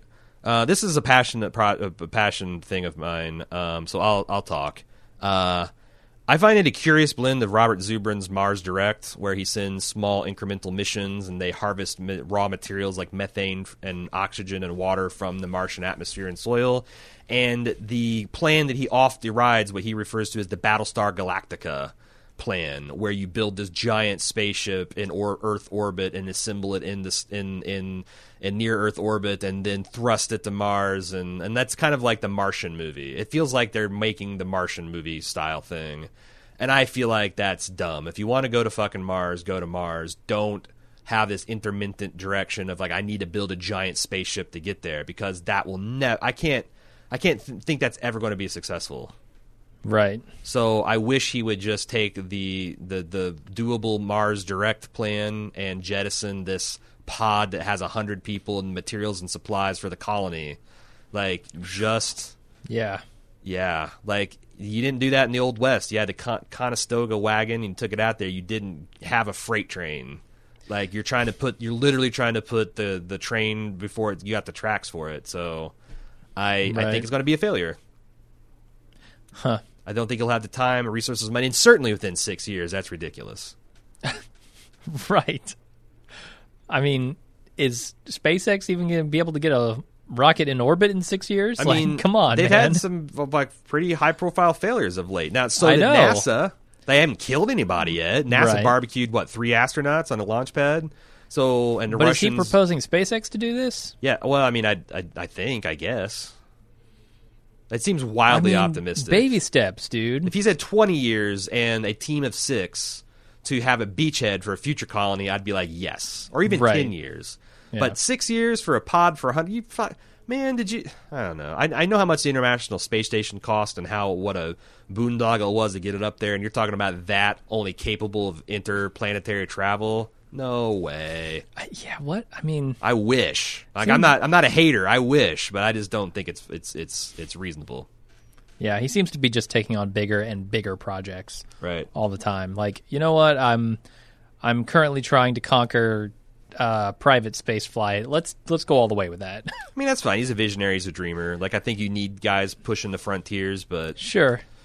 That seems a little too hard of a shove. I will make my constant recommendation, if you're interested in this and you haven't already, read Robert Zubrin's Mars Direct novel. It's about a novella size. It's a little bit dated because he wrote it with the idea of taking decommissioned space shuttle technology and retrofitting it to this purpose. But the basic, if you want to know, like, how do you make water and methane from Mars, and how do you what are some inefficient or efficient ways to get there, his book is awesome, and it's what The Martian was based on. So, if money and time are not issues, what would be your dream vacation?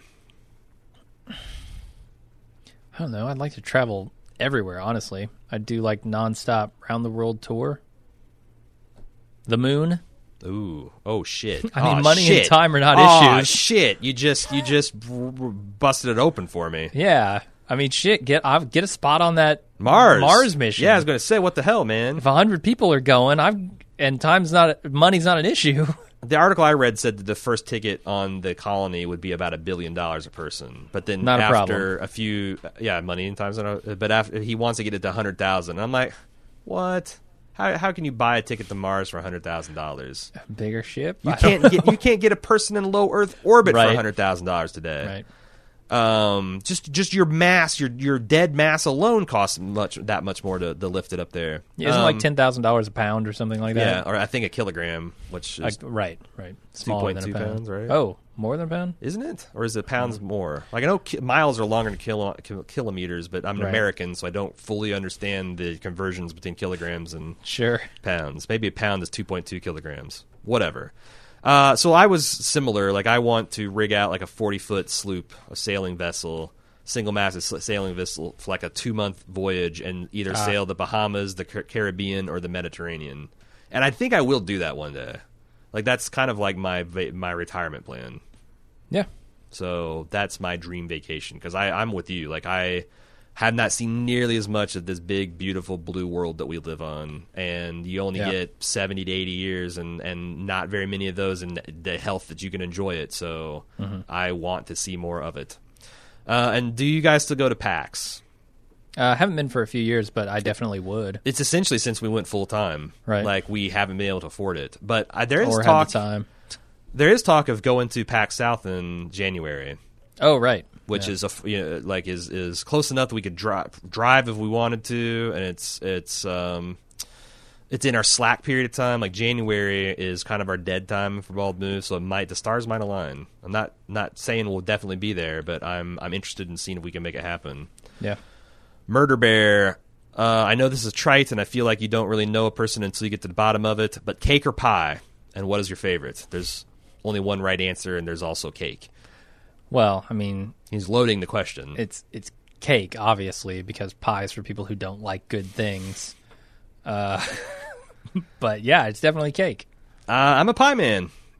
My grandfather's when people asked him what his favorite pie was, he says, "I only like 2 pies, hot and cold." And I agree. Like, my favorite is the coconut cream pie from Gray's Brothers Cafeteria in Mooresville, Indiana. But that's the other thing, is I can make a pretty good cake and brownies and whatnot. But, like, my grandmothers took the secret to perfect flaky pie crusts and juicy filling to their fucking graves.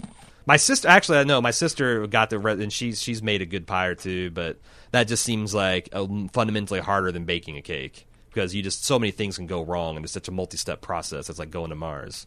So I appreciate the degree of difficulty of a perfect pie more than I do the degree of difficulty of a perfect cake. You know, I recently watched one of those shitty, like, Ace of Cake style shows. Right. An episode of that. Right. Where they make these dioramas Sure. that are ostensibly made of cake, but Right. I call bullshit on that whole process. There's Right. nothing made of cake in that cake. I mean- There's a small sliver. There's like 2 slices of cake on what is a mountain of like fondant and Right. cardboard and PVC. Yeah, and that's bullshit. fuck there. right off with that shit. That was so dumb. They need Ace of Pies and make everything out of pie. I'd like But to the see thing how is that that goes. there's only like pies are very they're utilitarian. Like, yeah. You're not going to make Yeah. a Hogwarts pie. Right. You're not But going I to like make a my pie cake that looking way, like a too. Star Destroyer. Cheesecake is all time the greatest thing Ooh. ever invented. Ooh. Better than That's better almost than a pie. space That's travel. almost really the blend between pies and cake. That's the next evolution. I mean, I guess so. But yeah, I mean, cheesecake is like my favorite thing in the world. I was surprised because I commissioned a Darth Vader replica head for one of your birthdays, and I assumed that was going to taste bad. I was pleasantly surprised at how good that tastes and how It was all much cake. it looked like Darth Vader. Yeah, and they didn't use any PVC to get that. Yeah, yeah. They just used the shape of the cake. When did you guys decide to go with your cult leader names? It's such a good idea. I don't know that I ever decided to. It just happened. Yeah, I don't because Kinda from the beginning. I wasn't in the room for the decision where you guys decided to do the cult leader stuff. You and Peter Street, which was Saint Peter. I just know when I joined, it was I saw that the cult theme was going, and we all grew up in what I call a Christian cult, and Aaron. That's kind of like a low key nickname for me, and Aaron Hubbard just seemed like it fit. Yeah. And mine actually didn't start out as Jim Jones per se. Right. Mine It was more started of a Star because Trek goof. I was a big fan of William Shatner, and my buddy used to call me Jim, and that turned in from William Shatner from James T. Kirk into Jim Jones when I started doing podcasting. So I also want to talk numbers. I'd like to know what makes up your 20 million downloads, meaning I know the Game of Thrones is king right now, but what percentage of that total number is from the podcast? The answer may surprise you. what percentage of that total number is from Game of Thrones, right? Yeah. So like I crunched these numbers, and we don't have like all-time traffic because what we do internally with Bald Move is we track our first week numbers. Like because like our podcasts are not long tail. It's like very current, and yes, I know people go back and rewatch them, but the bulk of the traffic comes in the first 7 days until the next one comes out. Mm-hmm.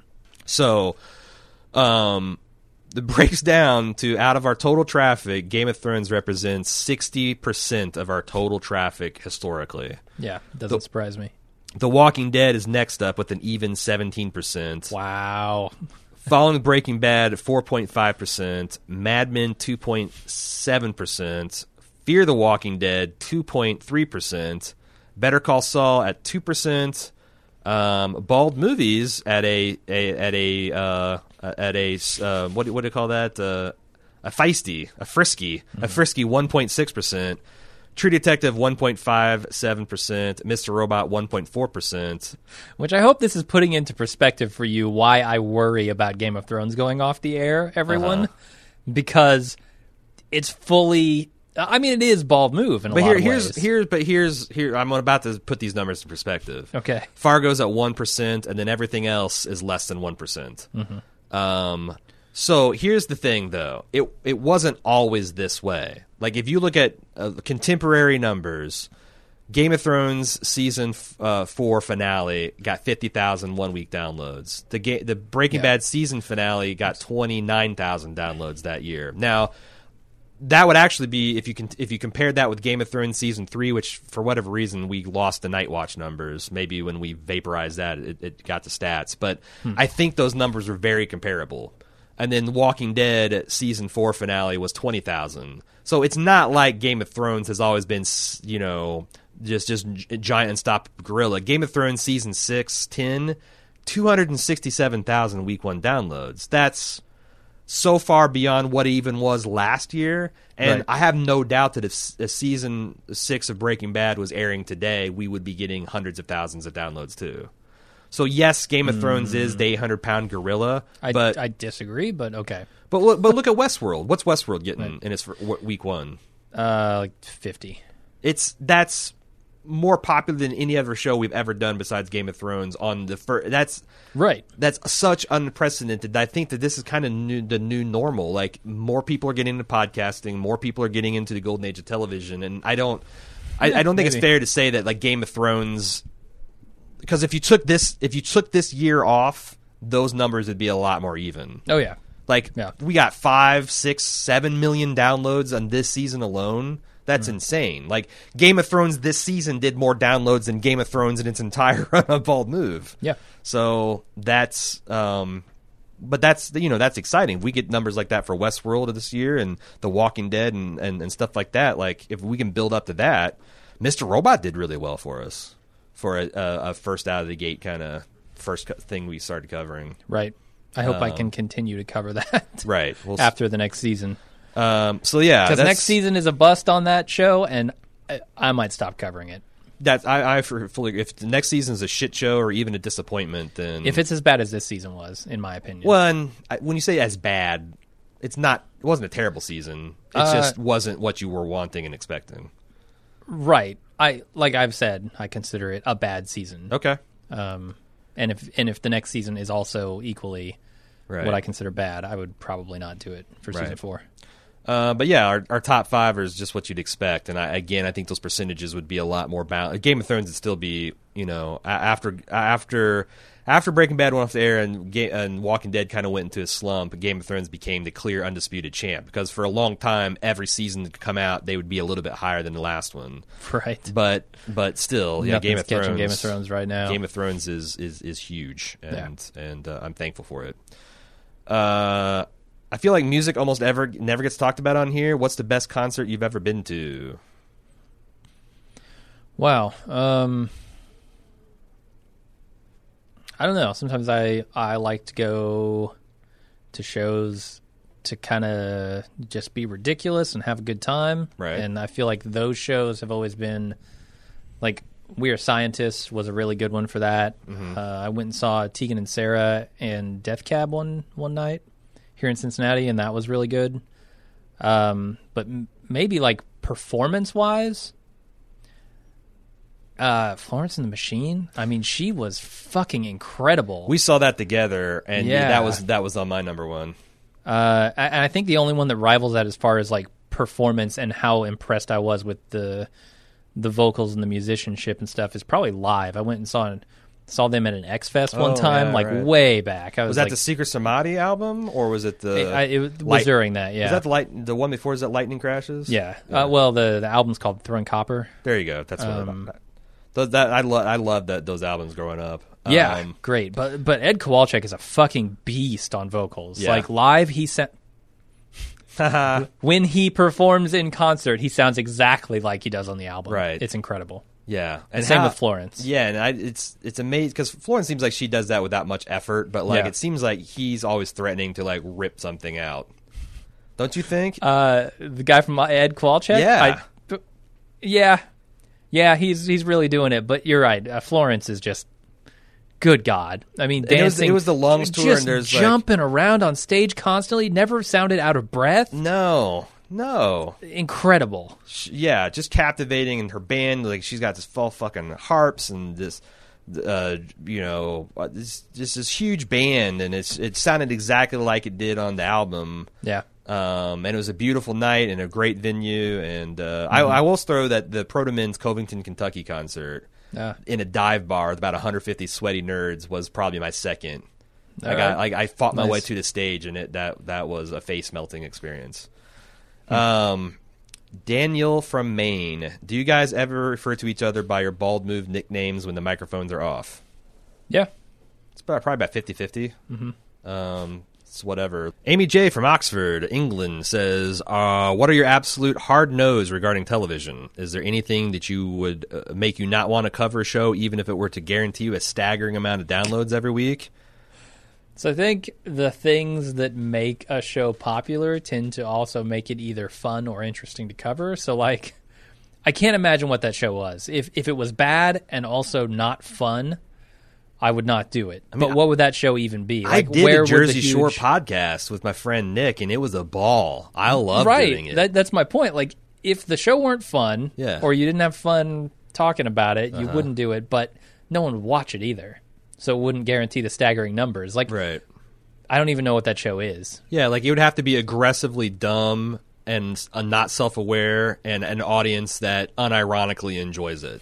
Right. Like, I couldn't do a Jersey Shore cast for the Jersey Shore crew cast, but for the smart people that are hate watching it and having fun looking at these human beings' wreckage. You know, like The Voice or an American Idol, I definitely wouldn't do, but that would probably guarantee staggering numbers. Yeah, I would love to do select reality television. I used to love watching that as just a, turn your brain off and whatever. But what if you couldn't turn your brain off while you watched it? Well, you had to think about what you're fucking inner critic is developed. I don't know. I'd kill it with alcohol. There you go. That's how I did the Jersey Shore podcast. Those were lit. I don't even know if that might be the one thing you cannot find online. Jersey Shore? The Jersey Shore cast. Yeah. I'll have to fix that. I think they were on the DVDs if you bought those 3 years ago. Right, they were. Anyway, Angie K had a follow-up on Amy J's comment. Do you think Bald Move has an aesthetic? Aesthetic. Aesthetic? An aesthetic. Like a look? I guess, like, a bald... What does Bald Move television mean? What does Bald Move movies mean? Like, Honest. We're... Yeah. It's fun and honest. Like, that's all that we really are. Yeah. We're not going to bullshit you or tell you what you think you want to hear, and that sometimes gets us in trouble, but it also, I think, is the only way I kind of know how to do this. You talked earlier about, like, If I start triangulating, it's over. The kind of business analysis we did or whatever, like, what is this company? We did do that, and we came up with, like, some kind of slogan that I can't remember off the top of my head. Something about pop culture comedy that enlightens, I think that was the long, like the number. That was like, the Tutti Frutti mission statement Rudy thing. Right. There was a... But I mean, I guess that comes as close as I've ever been to distilling kind of what Bald Move is. Right. We like to be funny. We like to be honest. We like to, part of honesty is having that voice. And when we think there's, something to be said about an issue, we're probably going to say it. Right. So, I don't know. Yeah. It's tough to say. I just get on the mic and have a good time. Yeah, and like I said, like, we have this curious mix of, like, almost frat boy, like, we make the gorilla dick jokes and we talk about tits and ass, but we try to keep it balanced. Like, I love seeing boobs in Game of Thrones, but I also be the guy like, hey, not a lot of cocks. Not a lot of cocks. I don't want to see the cocks, but I know there are people that do, so why aren't they being served? Westworld seems to strike a good balance. Westworld is very good at the non-sexual. I have yet to be titillated by any of the nudity on that show. Right. It's aggressively non-sexual. Yeah. Amy J has a follow-up. What are your favorite music albums of all time? Mine's mostly 90s stuff. I'm like, that was my era for music for sure. Like Smashing Pumpkins, like Melancholy Infinite Sadness, Siamese Dream. Those are both. Melancholy's on my list for sure. Melancholy's a better album. I think Siamese Dream has better singles. Yeah, good call. Mayonnaise is like my favorite song of all time, period. Uh-huh. But I mean, I don't know. Some Nirvana stuff, some Bush stuff, some... Oh, you like Bush, do you? Maybe some Zeppelin, even. I don't know. Okay, I came up with the top 5. Florence and the Machine's Lungs, Black Alicia's Blazing Arrow, Metallica's One, Smashing Pumpkins' Melancholy and Infinite Sadness, and Kanye West's My Beautiful Dark Twisted Fantasy. Those probably, like Game of Thrones, represent 60% of the music I've listened. Because, like... Okay. Metallica's One and Melancholy. Like, I used to mow lawns for a living when I was a teenager. I listened to that shit in my little Walkman tape as I was mowing lawns, and that's probably one of the reasons I have such shitty hearing today. I was trying to drown out a lawnmower with headphones. Right. My God, I just listened to them so much.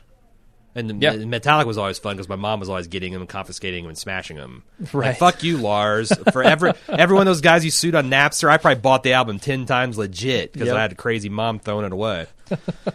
But yeah, that's pretty. Those I think are various genres. I feel like I wish there was a country western on there. Because there is some I do like, but like most of my country western albums are like the greatest hits of George Jones or Johnny Cash. Like, I don't know, like, albums. I like that shit, but it's like the Beatles. I like the Beatles' greatest hits albums. I'm not a person to throw on Sgt. Pepper and just listen to it though. Right. Moving on. Do you guys collect anything? Comics, baseball cards, merch, toys? Closest I come is like video games. I have a small collection of video games. It's a good one though, especially NES era. Yeah, the NES collection is the one that I like the most for sure.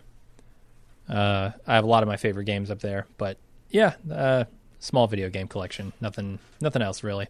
I have a pretty extensive comic book collection from the 80s and 90s. Like I have like a good 10-year run of every X-Men, X-Factor, Uncanny X-Men, the New Mutants. Better sell that shit X-Force. While the time is hot, man. I know. I mean, I got it, and they're all in acid-free bags, and they're all in dump that boxes. On the market. And I have like 3 of those big, like 2-foot by 1-foot boxes. Take it into what's the Kevin Smith comic shop show, and have them and haggle with them. Comic book guys, comic book men. Yeah, comic book men. Yeah, take it in there and haggle with them. Sell it all. Yeah. I also have a couple of boutique things, like from my uncles. I got bequeathed from my grandma's attic a paper shopping bag full, and most of it was like, it's funny because like my son's the same way. Like he's got an extensive comic collection. It's all Mega Man and Sonic the Hedgehog, but they had a lot of like Donald Duck adventures and things like that, like and Archie and Veronica kind of shit. But they did have they had X-Men, I think 51. Is that important? Is that well, a good it was one? the first appearance of Magneto's children, I believe.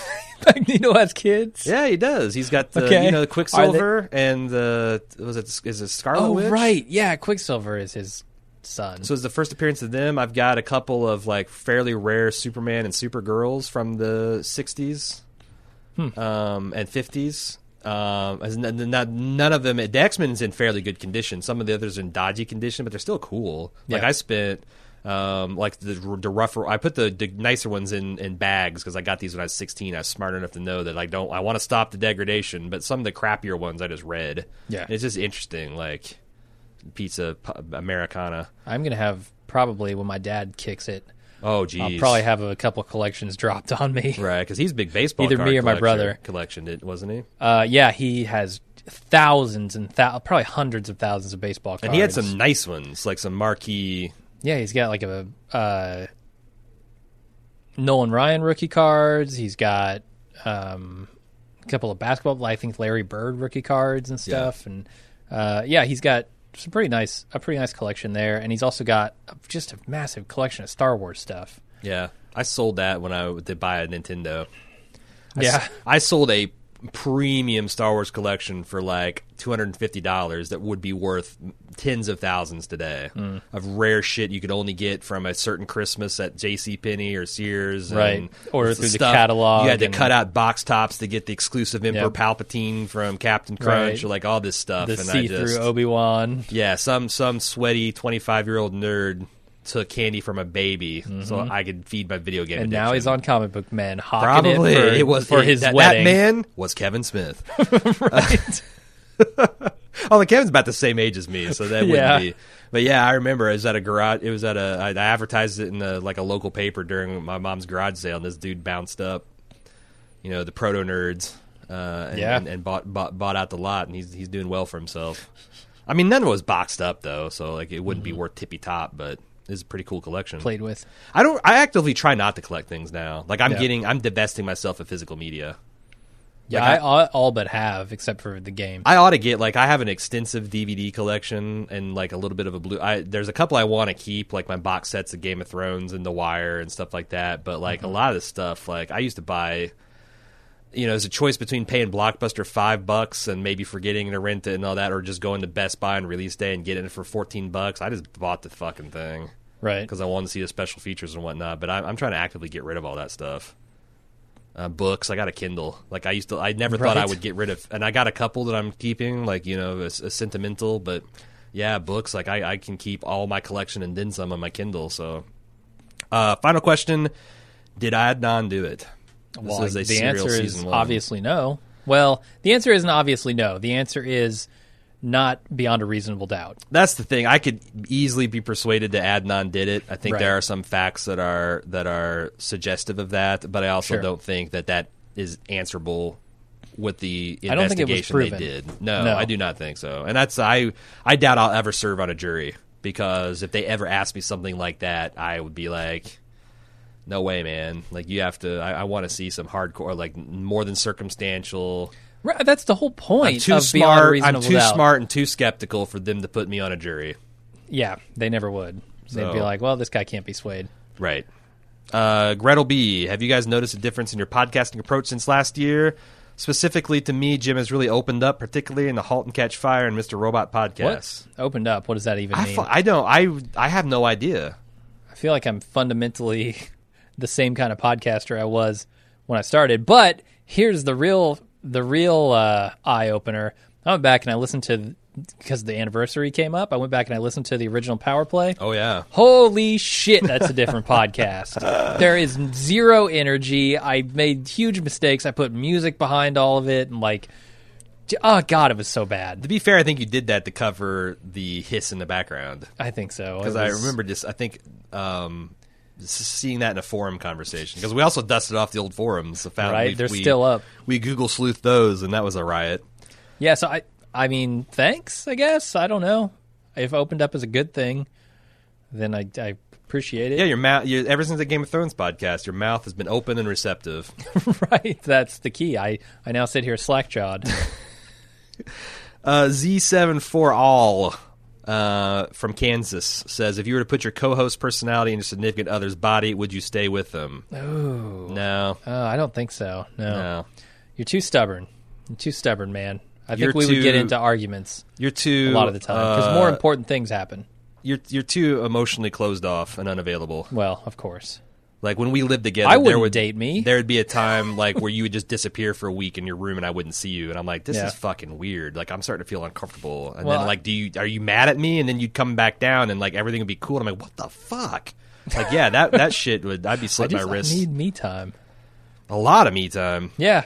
Yeah, I'm a very private, reserved person most of the time. That's the thing, like, the difference. Like, me and Cecily are very connected. That, like, we hang out, like, all the time. Like, really, pretty much all the time. Right. Like, and I think I need that in a permanent partner. Yeah, if I'm going to hang out with somebody, it's usually, like, doing something. Yeah. Like, I don't just necessarily want to hang out, usually. Sometimes. It's not enmeshed, because, like, she goes out with her girlfriends and does stuff, and, like, you know, I'm not jealous or, like, that. But it's just, like, if there's a person, if I'm spending time in my house, I prefer her to be around. Yeah. Michael G says, I'm always interested in the daily routines of folks who present. By the way, you're pretty fucking stubborn, too. I know. That's why I think it would be a bad mix. Yeah. It'd be oil and oil. Like, we can manage it when it's just the business, but if it was business and personal... Pleasure? Ooh, and pleasure? Well, the pleasure would be fine, I'm sure. Michael G says, I'm always interested in the daily routines of folks who produce creative content, writing, films, podcasts. What sort of daily routines or rituals do you guys repeat that works for your creative process or menial tasks? There's something I like to say. A burrito a day keeps the writer's block away. I don't have like daily routines.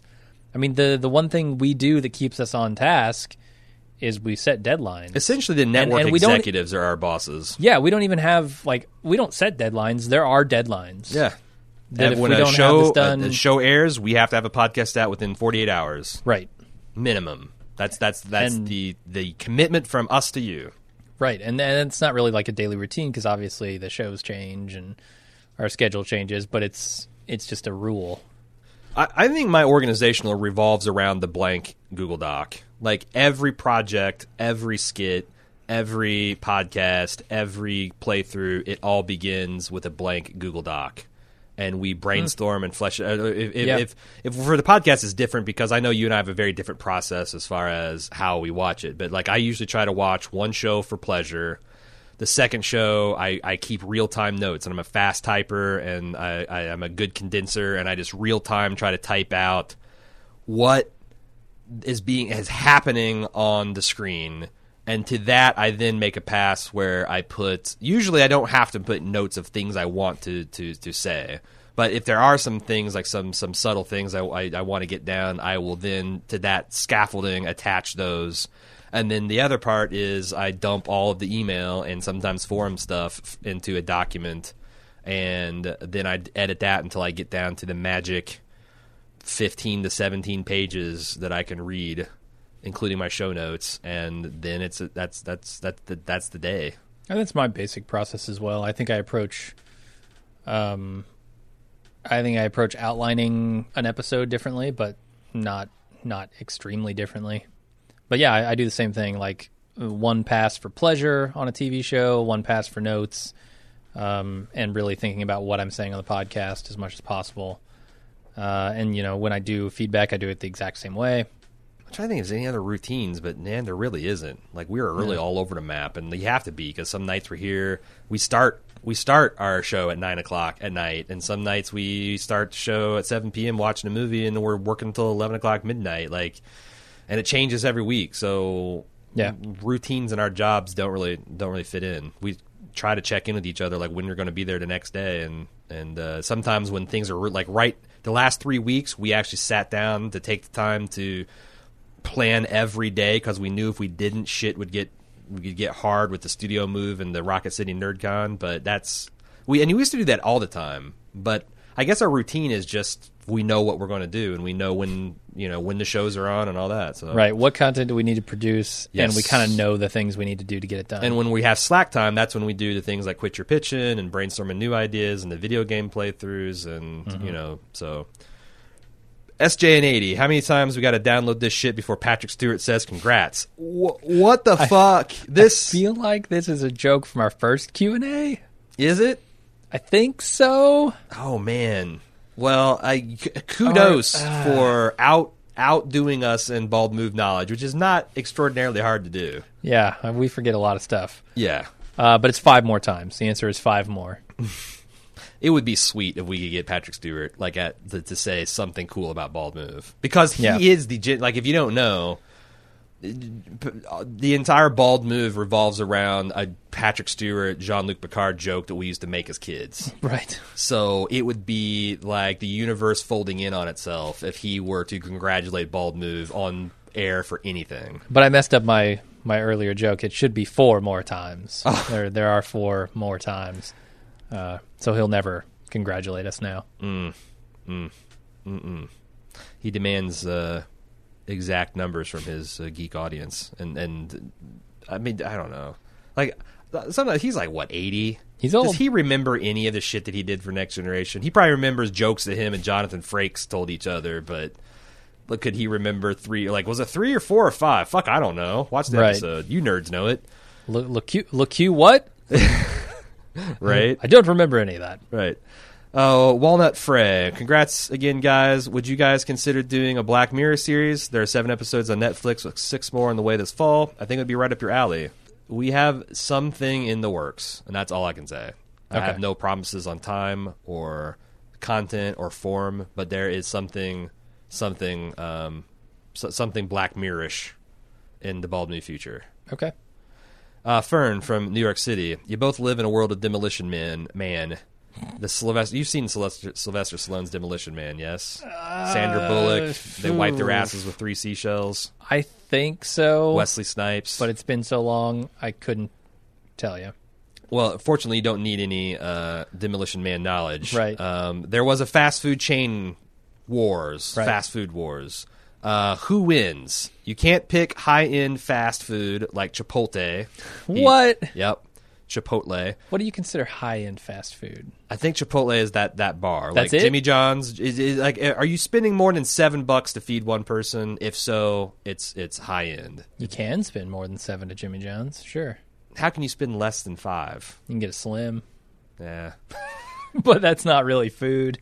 Yeah, that's just bread. That's and what I'm a saying. slab of so meat. I think that would no Subway. I think has slummed its way to the bottom. It used to be boutique. Footlongs. There you go. Yep. But no. Let's keep it to low end fast food chains. You know the list: McDonald's, Wendy's, Pizza Hut, Taco Bell, Pizza Hut.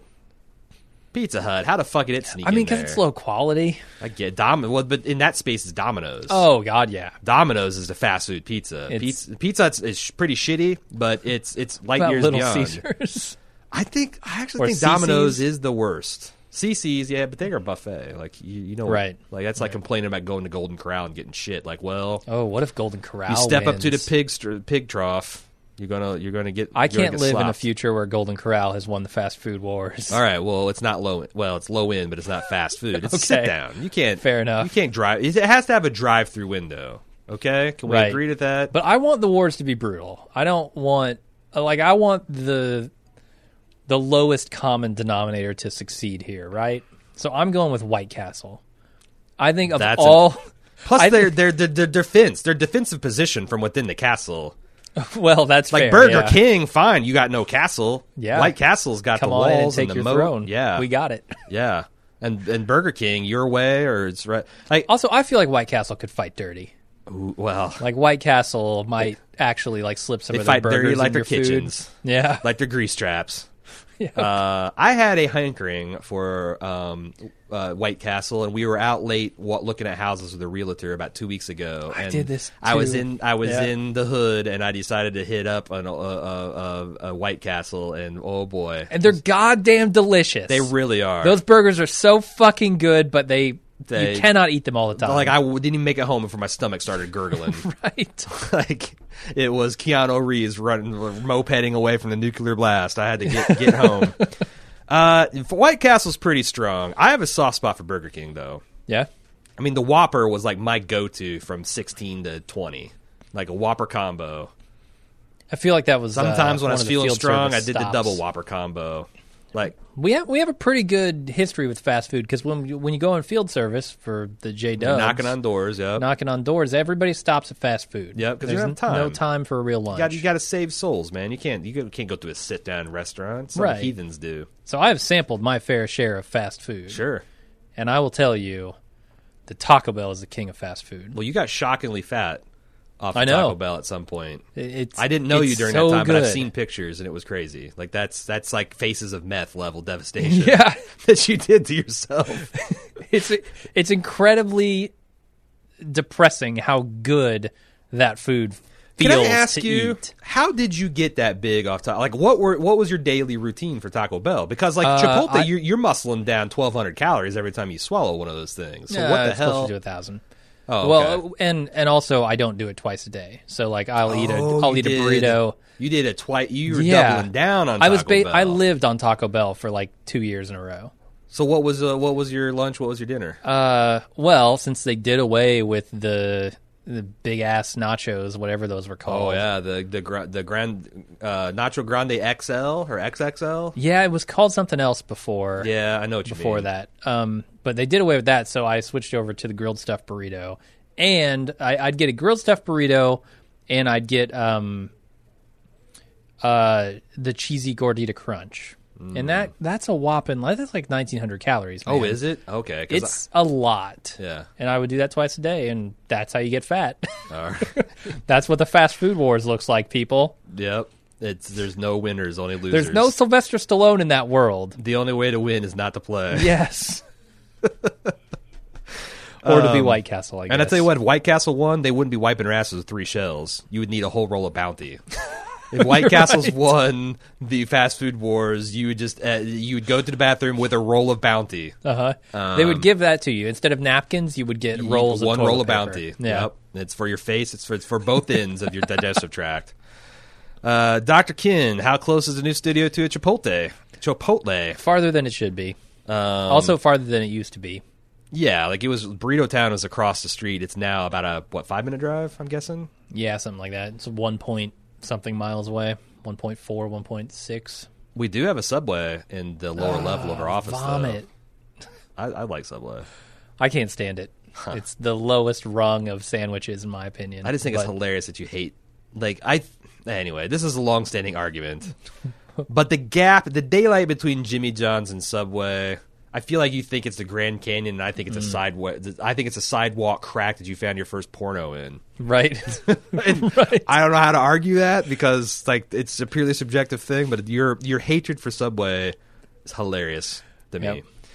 Gan, how are you guys an officially unofficial podcast without an official network or actual official podcast, say the Breaking Bad Insider, saying you're not unofficial and unaffiliated? Would that not make you unofficially unofficial? So I get so he's saying we need to start some beef. That's true. We need to raise our head to the level that someone can whack it.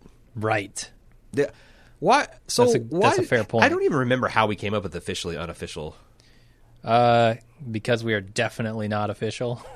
In no way are we official. Therefore, I think we wanted to stake out early on like this idea of independence that we were not because a lot of the fan podcasts that we had sampled and listened to seemed to be just incapable of saying anything bad. Right. Like almost like, oh my God, if Vince Gilligan hears this, maybe we'll be tapped for an official, right, in some kind of official capacity, or like the funny thing is that is probably a possibility at this point for us. Yeah, like, if we would take our language to PG-13 and suck just a little dick. No, not interested. Yeah.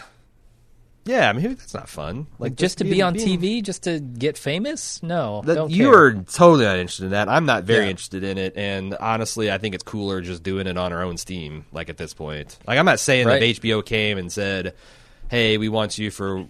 But the thing is like, after I saw After the Thrones, I had high hopes that the HBO is going to give them the wiggle room. Like, it's an exceptional show, and those guys, Greenwald and what's-his-face, are not going to consistently slag it, but there's certainly problems early on, and there's the Arya fiasco that they don't even acknowledge. Right. Like, you watch that show, you have no idea what the fan base is actually talking about, and I think that's dumb. Yeah, we're not an official show because we talk about what the fans talk about. Here's the thing. The thing that would never happen, let me construct an impossible scenario, is that a network like HBO or something comes to us and says, hey, we want you to do an official show for us. Great, awesome. Where you can't say bad things about the show. Oh, no, but it's also not exclusive, and you can talk on your own podcast as bad as you want about it. Oh, that would be cool. Because I would get on the podcast and I would ravage the fucking show. Or savage it in the ways that I think it should be savaged on my podcast, while I could still I could talk about the positives on their show, and then I'd come on my show and I would say what I actually think about the show. I don't think they'd give you that deal. Right, that's what I mean. Like no network is going to do that. Like lack of control that seems like. Imagine if Chris Hardwick got on the air on his network afterward and just Nerdist savage The Walking Dead. Oh my God, I cannot believe they pulled this shit with Negan. I cannot even believe. And I have to sit there and I have to pretend that I like it. Yeah, like I said, because I can do. I mean, I've done professional gigs for money where I didn't necessarily agree with or like what I was doing, but like. You got to let me tell the truth someplace. Yeah. Travis from California. With all the emphasis on intellectual property on TV these days, for each of you separately, consider financial success, such as branding, marketing, a great show, potential movie franchise, total cash cow, and B, personal pleasure. On those two axes, if you were to get carte blanche from a network to snatch up any untapped piece of IP and build it into a show, which would you choose? So I think he wants us to pick two. Okay. One, purely for financial success, and B, purely for personal pleasure. Or maybe he wants us to maximize both. I'm not really clear. I interpreted it as one for A and one for B. Okay, I did too. Okay, good. So my A for financial success, I think it's ripe. I think it's ready for a reboot. All the pieces are in place. Home Alone. Home Alone needs to be rebooted. And I talked about this a couple of weeks ago on something, maybe a lunch. Might have been a lunch. I remember that conversation. Got to be rebooted. I think you should. Right. I think every 10 years, you should roll out because that's another generation, and plus the parents will be in on it. Yep. Yeah, and you always get changing in technology and what's considered threatening, and right. You could do different areas of the city or different areas of the country and different cultures and people and. Yep. Yeah, it'd be cool. How do you replicate the cuteness of Macaulay Culkin, though?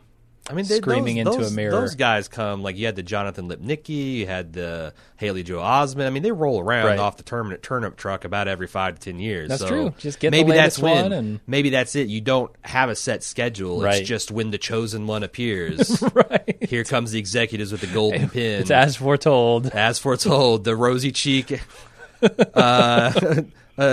be dimpled, be freckled. Yeah, child comes forth. Right. See, rosy cheeks. That's like that seems like it's got to be a white kid. And I was intentionally trying to say with like maybe we get some black kids or some Latino kids, but you say you cast a rosy cheek kids, and I feel like that's eliminating. What if you had fucking doing it? What if you'd snatched onto a young Donald Glover for a Home Alone? Jesus, I'm sure he was talented. To get down. Yeah, cute as hell. There you go. And then you get Danny Glover to be the his father. Dad. Shit, shit writes itself. Right. Okay, so there you go. There's your financial success. What's your personal pleasure? I feel like maybe a Legend of Zelda series. I don't know why Nintendo gave up so easily on Zelda as a thing in TV. Because they used to have every Friday for the Super Mario Bros. Super Show, they'd instead do a Legend of Zelda cartoon. As I used to call it, the good part. Right. My That's idiot the brother part and that sister every kid loved loved. Super Mario Brothers and that stuff, but I was watching for the Zelda. They are fools.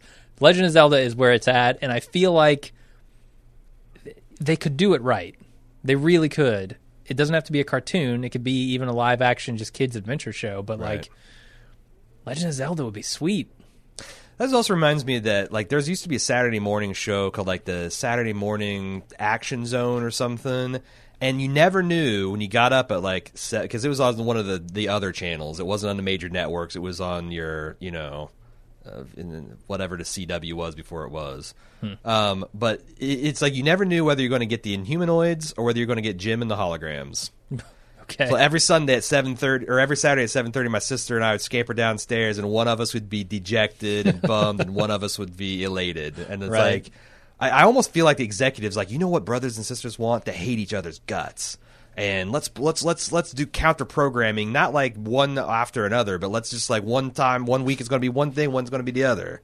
Oh man! And I think there was an early proto X-Men in there too. Oh wow! But yeah, crazy. All right, strong. For financial success, I'm mixing a little bit of pleasure in here too because I'd like to see it. I've said this a bunch of times, but the Dresden Files by Jim Butcher, I think would make an outstanding movie series. If you cast the right guy, because each book is a year in the life of Harry Dresden, or it takes place a year from each other. So you get the right guy, you could make this fucking thing for 15, 20 years. Who do you cast? I don't know. You'd have Harry. to go to the Reddit subreddit or the subreddit for Dresden Files, and they're a bunch of idiots. They cast a bunch of stupid shit. But I don't know. Okay. I actually think Timothy Olyphant 10 years ago would have been perfect. Jake Gyllenhaal. Because he's kind of got like that laid back, sardonic, the conceit, if you've not heard me pitch this a million times, is that in modern day Chicago, there is an actual wizard, like a Merlin style wizard that operates, but no one believes him because it's the modern day. So he essentially gets cranks to come in and he finds like you've lost your necklace, he can fucking divine your location. Or if you're looking for a lost, sometimes he gets, some honest to goodness cases, but inevitably, the Council of Wizards comes and there's some demonic force attacking Chicago, and that's his real job. But he's perpetually broke, and he drives a jalopy, and technology doesn't work around him because he causes it to explode. It's funny. So I would do that. I would love to see that for. And also, like, you could be video games, you could have action figures, you could have kind of like the spin-offs are real. And then the other one is Patrick O'Brien's Master and Commander series. I would love for HBO to do that and just do the entire fucking saga, because there's another one where you could get that, it could be a 5 to 10 year project. You could get the people cast, they age like realistically, and there's just so much great like hilarious things happen. Like, I was moved to tears several times reading all 20 of those books. It's my all-time favorite series. My son, my firstborn, is named after the main character in the series. I would someday someone they made their awesome Russell Crowe, Paul Bettany version, big budget, The Far Side of the World, which I thought was great. So just do that as a series, HBO. And you will make one person happy. Lil T.C. Davis from Virginia says, want to know what your most irrational fear is? Most irrational fear? I think mine is, I'm a big horror movie buff. And every time I watch them, and this is part of the thrill of watching horror movies, is you get scared of the things that are in those movies, right? Yeah. Like ghosts. Monsters. Like, I know that shit's not real. This is why it's irrational. I know that shit's not real, of course, but you still get the hairs standing up on the back of your neck. It works on a purely physiological level, yeah. Right, as you're like trying to go to sleep that night or something, right? Like, sure. So irrational, certainly. That's my biggest irrational fear. Mine is either spiders or heights because I have like I wish I wasn't. I don't feel like either of these are irrational though. No, but like I mean heights. Like if I'm standing at the Grand Canyon with a railing between me and it, right? Okay. I would literally get vertigo. I might fall over the railing because of my fear of heights. Right. If I watch one of those things, occasionally gets on the front page of Reddit where there's a cable repair guy that's climbing a 1,500-foot tower. Yeah. Like literally, my knees like feel weak when the camera looks down or when he's taking his safety wire and moving it. And the only thing that's holding him on is his 4 fingers and thumb. And like it just almost makes me physically ill. And it's a purely like in video games, if I jump off like an incredible height in a first-person shooter and look down, it makes me kind of sick. Okay. And like that's why roller coasters still work on me because I'm just that first hill just scares the shit out of me. So there you go. Yep. Kiss My Grits says, if you could reboot any TV series not currently on air, what would it be? I really enjoyed your Magnum PI podcast, but somehow is appalled that it's coming back. No Selleck and no Stash. Yeah. Conversely, Twin Peaks, bring it on. Ugh. Not a Twin Peaks fan. Firefly. That's great. And I don't even know that I'd reboot it with new actors. I think I might just reboot it with the same actors. Well, if they're going to reboot it, they better get busy. Right. Because those people are all getting old. Yes. It's going to be Star Trek 6 without Star Treks 1 through 5 if they don't hurry up. That's like number 1 for me. I'm going to go with another sci-fi series, Earth Final Conflict. The last series that Roddenberry wrote before he died. Yeah. The first season, I think, is incredible. And for some reason, because of budgeting or production or whatever, they had to write off the main stars and essentially reboot season 2, and it was shitty. Yeah. But it had cyberpunk. It had, like, what it means to be human and alien-human hybrids and dark alien conspiracies and governmental conspiracies and weird biotechnology and a sturdy leading man and...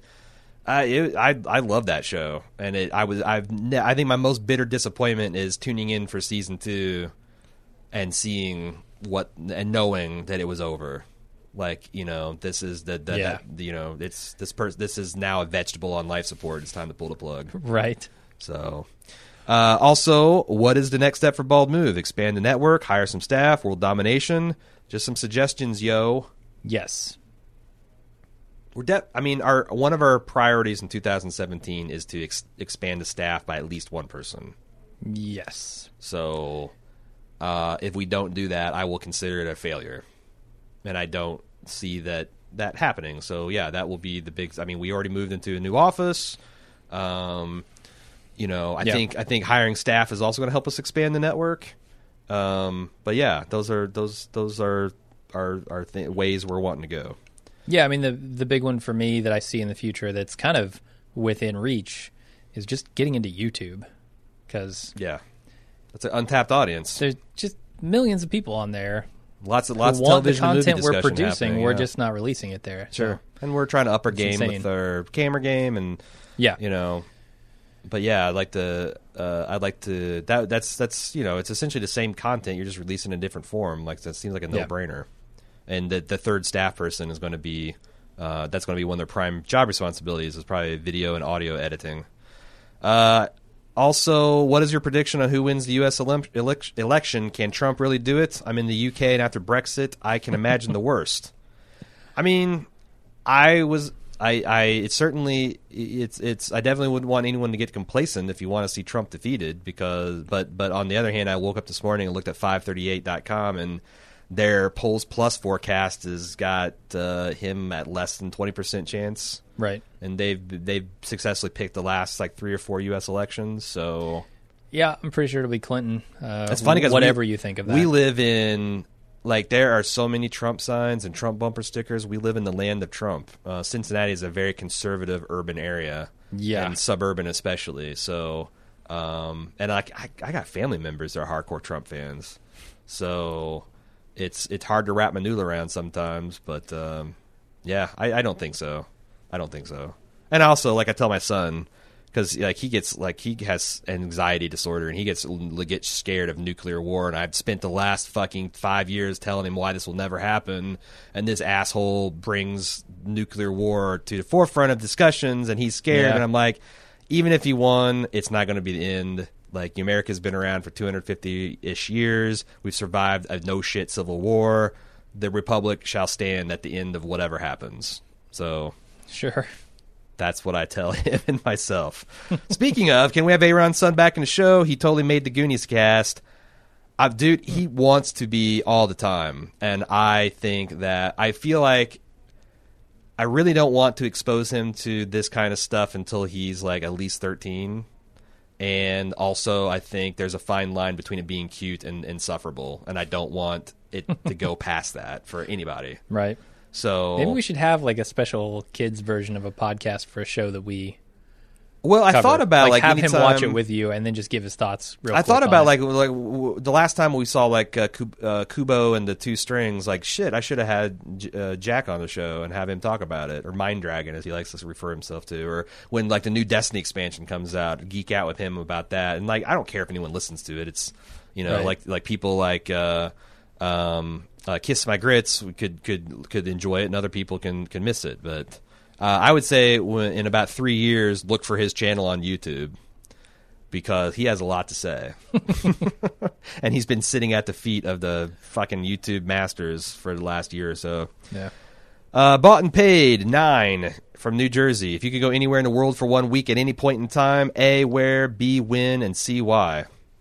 This is a time travel geography question, Jim. I spent like 2 minutes thinking about this, so I have a couple answers. Okay. Can I die? Like, sure.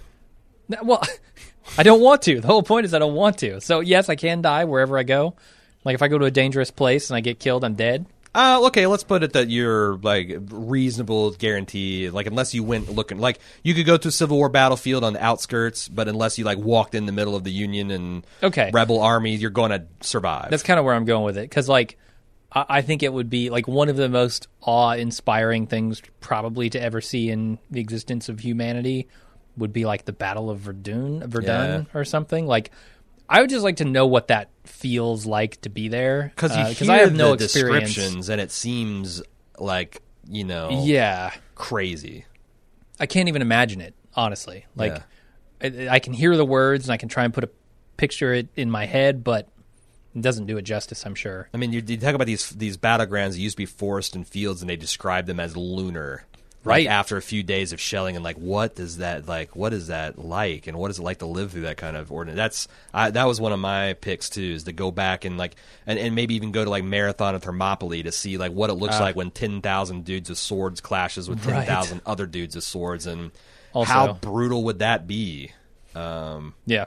And I like to go back into like some kind of Roman times, like late Roman, because it seems like Roman culture was surprisingly modern in like its politics and its culture and its technology even. And I would like to see what like, you know, an early medieval or even late classical period city, like what did Rome look like? Is it like, you know, pretty much what you see in Gladiator? Is it better than that? Is it worse than that? Like, you know, or what did London look like in the 1400s? That would be kind of cool. Yeah. I also thought maybe like go back to the homebrew computer clubs, like the very beginning of that, which is like, if you don't know, it's the one that Steve Wozniak and Jobs were involved in, and, you know, kind of the invention of the personal computer. Right. I would really love to go back there and spend a week and just see it. I mean, but the bottom line is, I feel like we're living kind of at the pinnacle of human civilization, and if you go back, it'd be for curiosity. I don't want to live there. Oh, right, yeah. I'll spend a week, but bring me back. I like modern technology. I like modern dentistry. I like modern financial and social systems. I like modern justice systems and human rights. So let me ask you this: if you could go forward into the future for just a week and then come back. Well, I mean, I think we've talked about this. What events, I guess, would you like to see, and what you think is the future? I would like to see the first human colony that's off-world. But that's the thing, like, I mean, if you had to do, like, Back to the Future style, Doc Brown, dial in a number, like, the temptation is to go like 1,000 or 10,000 years, but you could be in a post-apocalyptic or a Earth sterile. Yep. And, but if you go like 20 years into the future, shit, you might, that's probably hardly even different. Right. You're not going to get floating cars and hoverboards, so. Yeah. But yeah. Plus with this idea that you don't get to stay there. Right. That's different. You just get to glimpse at what the future is going to be like and then come back. I would like to see a human colony off-world 100 years after it's established. I think that would be really cool. Because that's long enough. Neat. You'd have people on Mars, born on Mars, and what does that do to their? Because human evolution starts kicking in again. Yeah, you got a third of Earth's gravity. Go watch The Colony. Yeah, well, that's people on Mars get tall. Or I think there's that Red Mars, Blue Mars, Green Mars trilogy. That's super interesting. That talks about that. Then he has a follow up. Have either of you seen Ozzy and Jack's World Tour on History Channel? I think you guys really dig it. I hadn't even heard of it. No, me either. History Channel is not one that rolls around on my. Although I did. That's not true. I started watching Dan Harmon's whatever his 15-minute night class shorts were that he did with his sidekick Spencer. They were hugely entertaining. Chiden 2 from LA. Have you guys ever written or considered writing a piece of fiction, a novel, a screenplay, a teleplay, etc.? I think you might be pretty good at it given the countless hours you spent dissecting the nuances of what works and what doesn't in film and television. Kinda. I don't know. I've played around with it. I did a NaNoWriMo once. Mm-hmm. That was a colossal failure. It's about time to start. I started getting emails. The NaNoWriMo, you're right. NaNoWriMo guilt mails. Oh, we have so much to do in November. One of these years, I'm going to take November off, except for maybe the Bare Minimum podcast, and try that fucker because I've got a couple of solid ideas. I did the same year you did it. I tried because I've had this idea kicking around of this dystopian Walmart satirical future, right? Where essentially the world is like these city stores that on the one side is a Walmart, and you have a massive parking lot, and there's Walmart apartments, and you don't have citizens, you have employees. The ruling party is Sam's Club, and it actually has a patch with a fist holding a club, and what a sales associate in that society, what their daily routine is. And I got 25,000 words, and that was on October 25th, and I tapped out. And there's a lot of that where anytime I got to a point where I couldn't, I had a writer's block, I took that scene and just whatever's doing, everyone shit their pants. Okay. So there's 4 or 5 vignettes where people are having a conversation. I got stuck, and then everyone just shit their pants, and I wrote in detail what that sounded and the reactions people had and why is this happening to try to break it and just get to the next scene. Because that's the whole point of NaNoWriMo. It's not about making a finished book. You just it's about getting those words. About getting 3,500 words a day. Shit it out. That's brilliant. Yeah, I love it.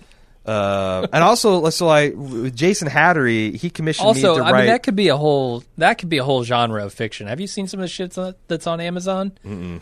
The shit your pants genre could become a thing. You should just publish those. You should it's like Sense and Sensibility and Sea Monsters or Pride and Prejudice and Zombies, only with but worse. So I go write in Jane Austen where everyone just shits their pants in every scene. Yeah. Oh, Mr. Darcy. Yeah. Okay. So Jason Hattery, who did the artwork on my first Walking Dead book, he commissioned me to write a comic book series with him, and which I did. I think I banged out the first 4 issues, and he's got the art done for the first one. But I haven't heard from him for over a year. I know he got busy and all that kind of stuff, but he was trying to I've written a lot of fan fiction back in my younger days. Yep, Star Wars fan fiction. So I mean, I guess I would. And you and I actually tried seriously to come up with some kind of animated project that we're going to try to shop around, and that might happen again sometime in the future. But we were so impressed with Rick and Morty that we were like, hey, could we do something in that vein? I don't know. I just feel like I'm too busy making the core thing that makes Bald Move successful to do that right now, and there's plenty of time in my twilight years to write stupid shit. Yep. Jenny from Houston. Any plans to review the Villigans' upcoming HBO miniseries on Jonestown? I mean, it seems kind of like a no-brainer. Jenny, if you don't know, is the one half of the team behind the Breaking Bad Fan Fest, which is one of my top 5 life experiences not involving being naked. Yep. Shit, yeah, it is a no-brainer. Like, we would have to be rolling like 3 shows, 4 shows deep, and I would be more inclined to bump my least favorite show from the lineup and do this on day one, because you're right. This is, are you kidding me? Jonestown, Vince Gilligan. Yeah. That is going to be probably pretty horrifying. Yeah, I mean, we talk about not jumping on things on season 1, but this is one of those exceptions. Yeah. It's got the pedigree. It's got our interest, much like Westworld. I think we can bring a lot of interesting, informative, like, you can't get anywhere else takes on it. Yeah. Yeah. Graham says, he's the one that said, looks like the first episode of Power Play came out October 12th, 2006, so technically Aaron didn't join into Blue Yonder in 2010. But still, I guess my question is, what do you guys consider to be the true beginning of Bald Move? Probably when it got a name, I guess. I mean, I don't know. I'm not sure how you feel about this, but I mean, I don't want to take any Blue credit. Yonder part of that. Certainly. I don't want to take any credit for Power Play or Gong Radio or any of the blame. I don't even consider that Bald Move. I mean, that's when I got my start personally podcasting. But that directly is like, if you want to lay out the proto history of Bald Move, that I would never have come up with the idea, or we would never come up with the idea mutually to start Bald Move if you hadn't have done that podcast and I hadn't listened and become a fan. And like, that's how I reconnected with all you guys. So like, if you want to see, I mean, I don't know that's the beginning of Bald Move, but that was the single cell life form that Bald Move evolved from. Right. Do you want to go back to I was on the original forums. joke that Bald Move is based on? Do you want to go back to the first time that we all met? Like, that all seems silly. To me, it's like when it got the name Bald Move, it became Bald Move. Yeah, that first PAX East. Blue Yonder, yeah. The very first PAX East, I think, is when we debuted that sucker. Mm-hmm. And then I guess the other argument would be Breaking Good. Right. Is when Bald Move really began. Everything else is just messing around. And then I guess was the first Kickstarter when we first went independent. Like, there's lots of different... I think maybe when we had the light bulb moment that, hey, this is our thing. TV is our thing. That you could make a good argument for that. Historians will argue. They will. Hundreds of years in the future. And we're not going to set the record straight right now in the present. Hell so no. Fuck you guys. Yeah, that's part of the mystique, man. We want to be like wild stallions out of Bill and Ted Excellence Adventure. We're, people are going to greet each other by saying mildly interesting. And how about when you raised me from the dead? I mean, that was, that's really the first official start of Bald Move, is when I emerged from the cave and we picked up the mics. There you go. There's a show called Never Again. You're just injecting some false history? Yeah. We actually deal with that, historians. There's a Bald Move document where we were spitballing things we wanted to do, like in the far-flung future, and like we had this elaborate, like if we ever got to the point where we were famous and being interviewed, that we would intentionally tell mutually contradicting stories of the origins of Bald Move, just so that it would be like the Wikipedia article would be a bitch. Yeah. Like, well, they said it was this, and like, but then in this interview they said that, and they were this straight-faced all the time, and anyway, CSI Atlanta Dancer, intriguingly named. I'm looking forward to NerdCon. Awesome. Hope to see you down there next week. As much as you love The Wire, have either of you watched Homicide: Life on the Street? Nope. Man, no, and I don't know that it would be worth it at this point. Because that was like the first like David Simon TV thing, and it had a huge reputation for being a hard boiled and hard bitten and like an uncompromising look at these lives on the streets. I haven't seen The Corner, which was like the proto The Wire, so I'd probably go back and watch The Corner first, and if I thought I got a lot out of that, I might check out some Homicide. But there's also a lot of it, isn't there? I don't know. I mean, that's like an NBC series, I believe, which means there's like 24 episodes per season, and probably 3 to 4 to 5 seasons. Wow. This may have already been talked about, but is there a possible plan for a lunch with Jim and Aaron in Huntsville? There is a Chipotle in Huntsville. There aren't any plans yet, certainly, but we're doing panels. Well, no, on Friday we've got other things going on. Right. I mean, the Yellowhammer brewery is where I know we'll be on Friday night if you want, and I think it's free to attend. You don't even need a ticket. So 7 o'clock. Check RocketCityNerdCon.org for the factuality of those statements, and also the schedule has been posted. So if you want to know, like I know our Red Wedding event is going to be 7 p.m. on Saturday, which I'm pretty excited about. I just got my costume in today. Yeah, I'm looking forward to it. As far as a structured Bald Move only meetup, it's tough because we're only there for 3 days, and we got to leave as soon as the tent falls on Sunday. Saturday we got the Red Wedding, and Friday we got the Yellowhammer. So I don't know that there'll be time, but we will have a booth that you can come by and stop by and propound us with any question you want. We might do. We thought about maybe doing a podcast from the booth, and doing interviews and stuff. I don't know. We'll see. We'll see. We got a lot of structured stuff to come up with. Tiara from ATL, what U.S. state would you most like to live in? Oh, California. Yeah, that's up there for me. I think, but I can make an argument for Oregon, Washington, New Mexico, Arizona, Colorado, Michigan. Colorado's pretty sweet. I got to say, the reason I go California immediately is because the weather is perfect. Like, I couldn't ask for better weather. Sure. If you want a little bit warmer, go down towards L.A. If you want a little bit colder or cooler, go up. It's upstate. A big state. Yeah. Colorado, you're going to get a mix. You're going to get the hot and the cold. You're going to get a fuck ton of snow, depending on where you're. If you're up in the mountains, like I think you're talking about. Yeah. I wouldn't. Why would I live in Colorado and not in the mountains? Yeah. If you're living in a lowland, flat, plain Colorado, still got those mountains looming. You're doing it wrong. That's kind of cool. It is, but I would want to live in them because I took a trip out there to Colorado Springs this year. That was great. Yeah. I loved it. I would be surprised if I don't live in Michigan at some point in the next 10 years. I'd be shocked if I don't end up in retirement after I get done with the boat or whatever, in New Mexico or Arizona, because I think the weather and the landscape there is fantastic, or Oregon or Washington, because I like the culture and the climate and the people there. Mm-hmm. Nikki P says, here's my questions. If you were put in charge of a wealthy person's philanthropic donations, what is the top cause you would donate to? I would definitely donate to education. I think education is so fundamental for society that, without education, you can't get anywhere else. You can't get to the curing diseases, and you can't get to getting people off the streets and not homeless, and like education is just the foundation of a nation, in my opinion.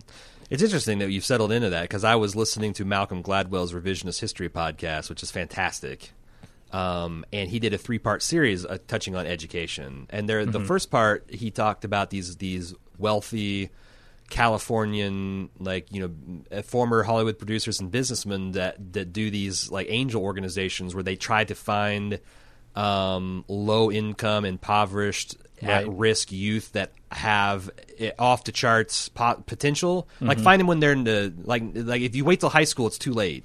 But try to find them in the 2nd, 3rd, 4th grade. The kids that are really slamming out the essay, the scores and are getting high marks.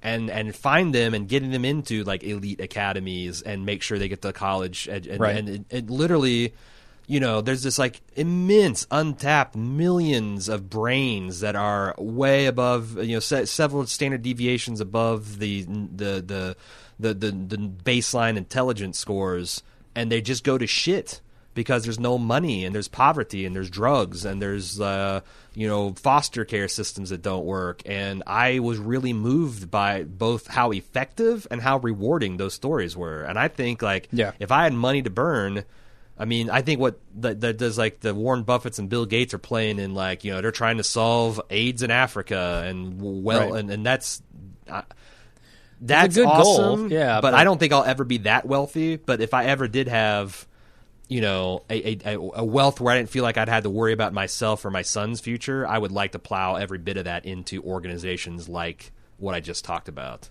Right. I do what I can right now. I donate to like Khan Academy and Wikipedia, those kind of, it's very little, but it's what I can do. And I feel like that is super important. And I think that's also it's what David Simon's talking about in The Wire. Like, you're not plowing money into institutional things that, you put in $1 and you get 5 cents of return. You're actually, as a community member and a neighbor, I'm taking this individual and I'm giving them the best shot, and I can measure my success or failure very easily. And that, if everybody did that, like, you wouldn't need the big institutional pushes. So, yeah, I totally agree. Education. Also, Nikki wants to know, what is the finest beverage you've ever drank during a podcast recording? We have some fine beverages here. We've got the Johnny Walker Double Black. We've got the Whistle Pig, Diplomatico rum. The fanciest that I got a 16-year Lagavulin Scotch. Yeah, that's probably the fanciest. That I've broken out, I think, only one time, and that was for the season 2 finale of The Leftovers. And that's probably the best thing that I've ever personally had, period. That might not... What's the best Johnny Walker? I think someone bought that for me at a convention. Not at Bald Move convention, but at when I was shopping around a $2 million software contract. Maybe. Like Johnny Walker Blue or Green? I think it's Blue. I've definitely had... And it's good. Johnny Walker Green. I had it went to Nikki Blaine's in Indianapolis one time. Yeah, I remember. It's like, what, $25 for a glass? It was expensive, yeah. But it was good. Yeah. It was real good. I mean, I think everyone should try to treat themselves within their means every once in a while. Yeah. But on our day in, day out drinking's Jim Beam. Get the big 2-liter bottle, and that's our day in, day out brain cell killer. Yeah. We have 2 other questions that revolve around our upbringing as Jehovah's Witnesses, from Walnut Frey and BSully82. But unfortunately, we've run out of time to get this thing out today, or get this thing recorded, and these are going to be long, lengthy answers. And I'm tempted to say go to baldmove.com/about, and all of our other Q&As and our Reddit Q&As are all listed there at the top of the page. But I think this becomes these questions are slightly different enough and cover different enough ground, and this is such a frequently asked question that what Jim and I want to do is devote a single podcast to just talking about the way we were raised and the upbringing and how it's impacted our lives and all that stuff. Because I don't think we can do it justice in the 10 minutes I got before I got to take off to pick up my kid. So be looking forward to that. It probably won't be out in the next couple of weeks as we're swamped, but be looking for that in the very near future. We'll sit down and record it, and we'll use these questions as a base. I actually might even start a new forum thread to get just get all your system. And I'm not saying we'll never talk about it again, because it does come out a lot, and my son is still tangibly related to it. That book has not been closed, but I do want to get the stuff into one place, so because there's a lot of people like, well, that's already been answered. Where's it been answered? Well, on one of the other things, and you can't link to it, and so yeah, I want to have something that we can put there. It's like this is a hot question. So, thank you very much for 20 million. I just looked. It's shocking to me. We're almost at 22 already. I know. And the reason we become this juggernaut thing is because you guys take the time to download our podcast and contribute to them and contribute to these questions and take interest at it and ask, are witty and intelligent and generous. You guys enable all this, and I struggle with these moments in sincerity because I certainly feel them, but I have a hard time articulating them. Sure. But I am very grateful that I lead the life I do. And thank you for letting me do that. I concur. You concur. I'm the emotional void, the robot here. Do you have any intellectual facts, and you quantify your satisfaction? No, I mean, other than to say, I absolutely. Would you say your gratitude's at 97.3%? Yes, I could bump it. If you guys donate a couple more dollars, it'll bump to 98. That's just Jesse. You got to get to Walter White's 99.1. Right. I don't know. I mean, like I said, I do concur with everything you just said. I mean, I don't even know what my life would look like right now if it wasn't for Bald Move. It'd certainly be less thrilling. I don't think I'd be on Team Red Bull or anything doing any crazy stunts. So, like, even our day-to-day here is a lot of fun, and it's always interesting. And it's all, like Aaron said, it's all because of you guys. So thank you very much. All right, we'll see you at probably 50 million. Or, again, if you want to do this on a regular basis, check out Lunch with Jim and Aaron And sorry we didn't have video for this time. We just fucked up. We fucked up the recording. Yep. But we do the video lunches and the podcast version of that every week on the club at club.baldmove.com. Thanks again for your support, and we'll see you at 50 million. See you then.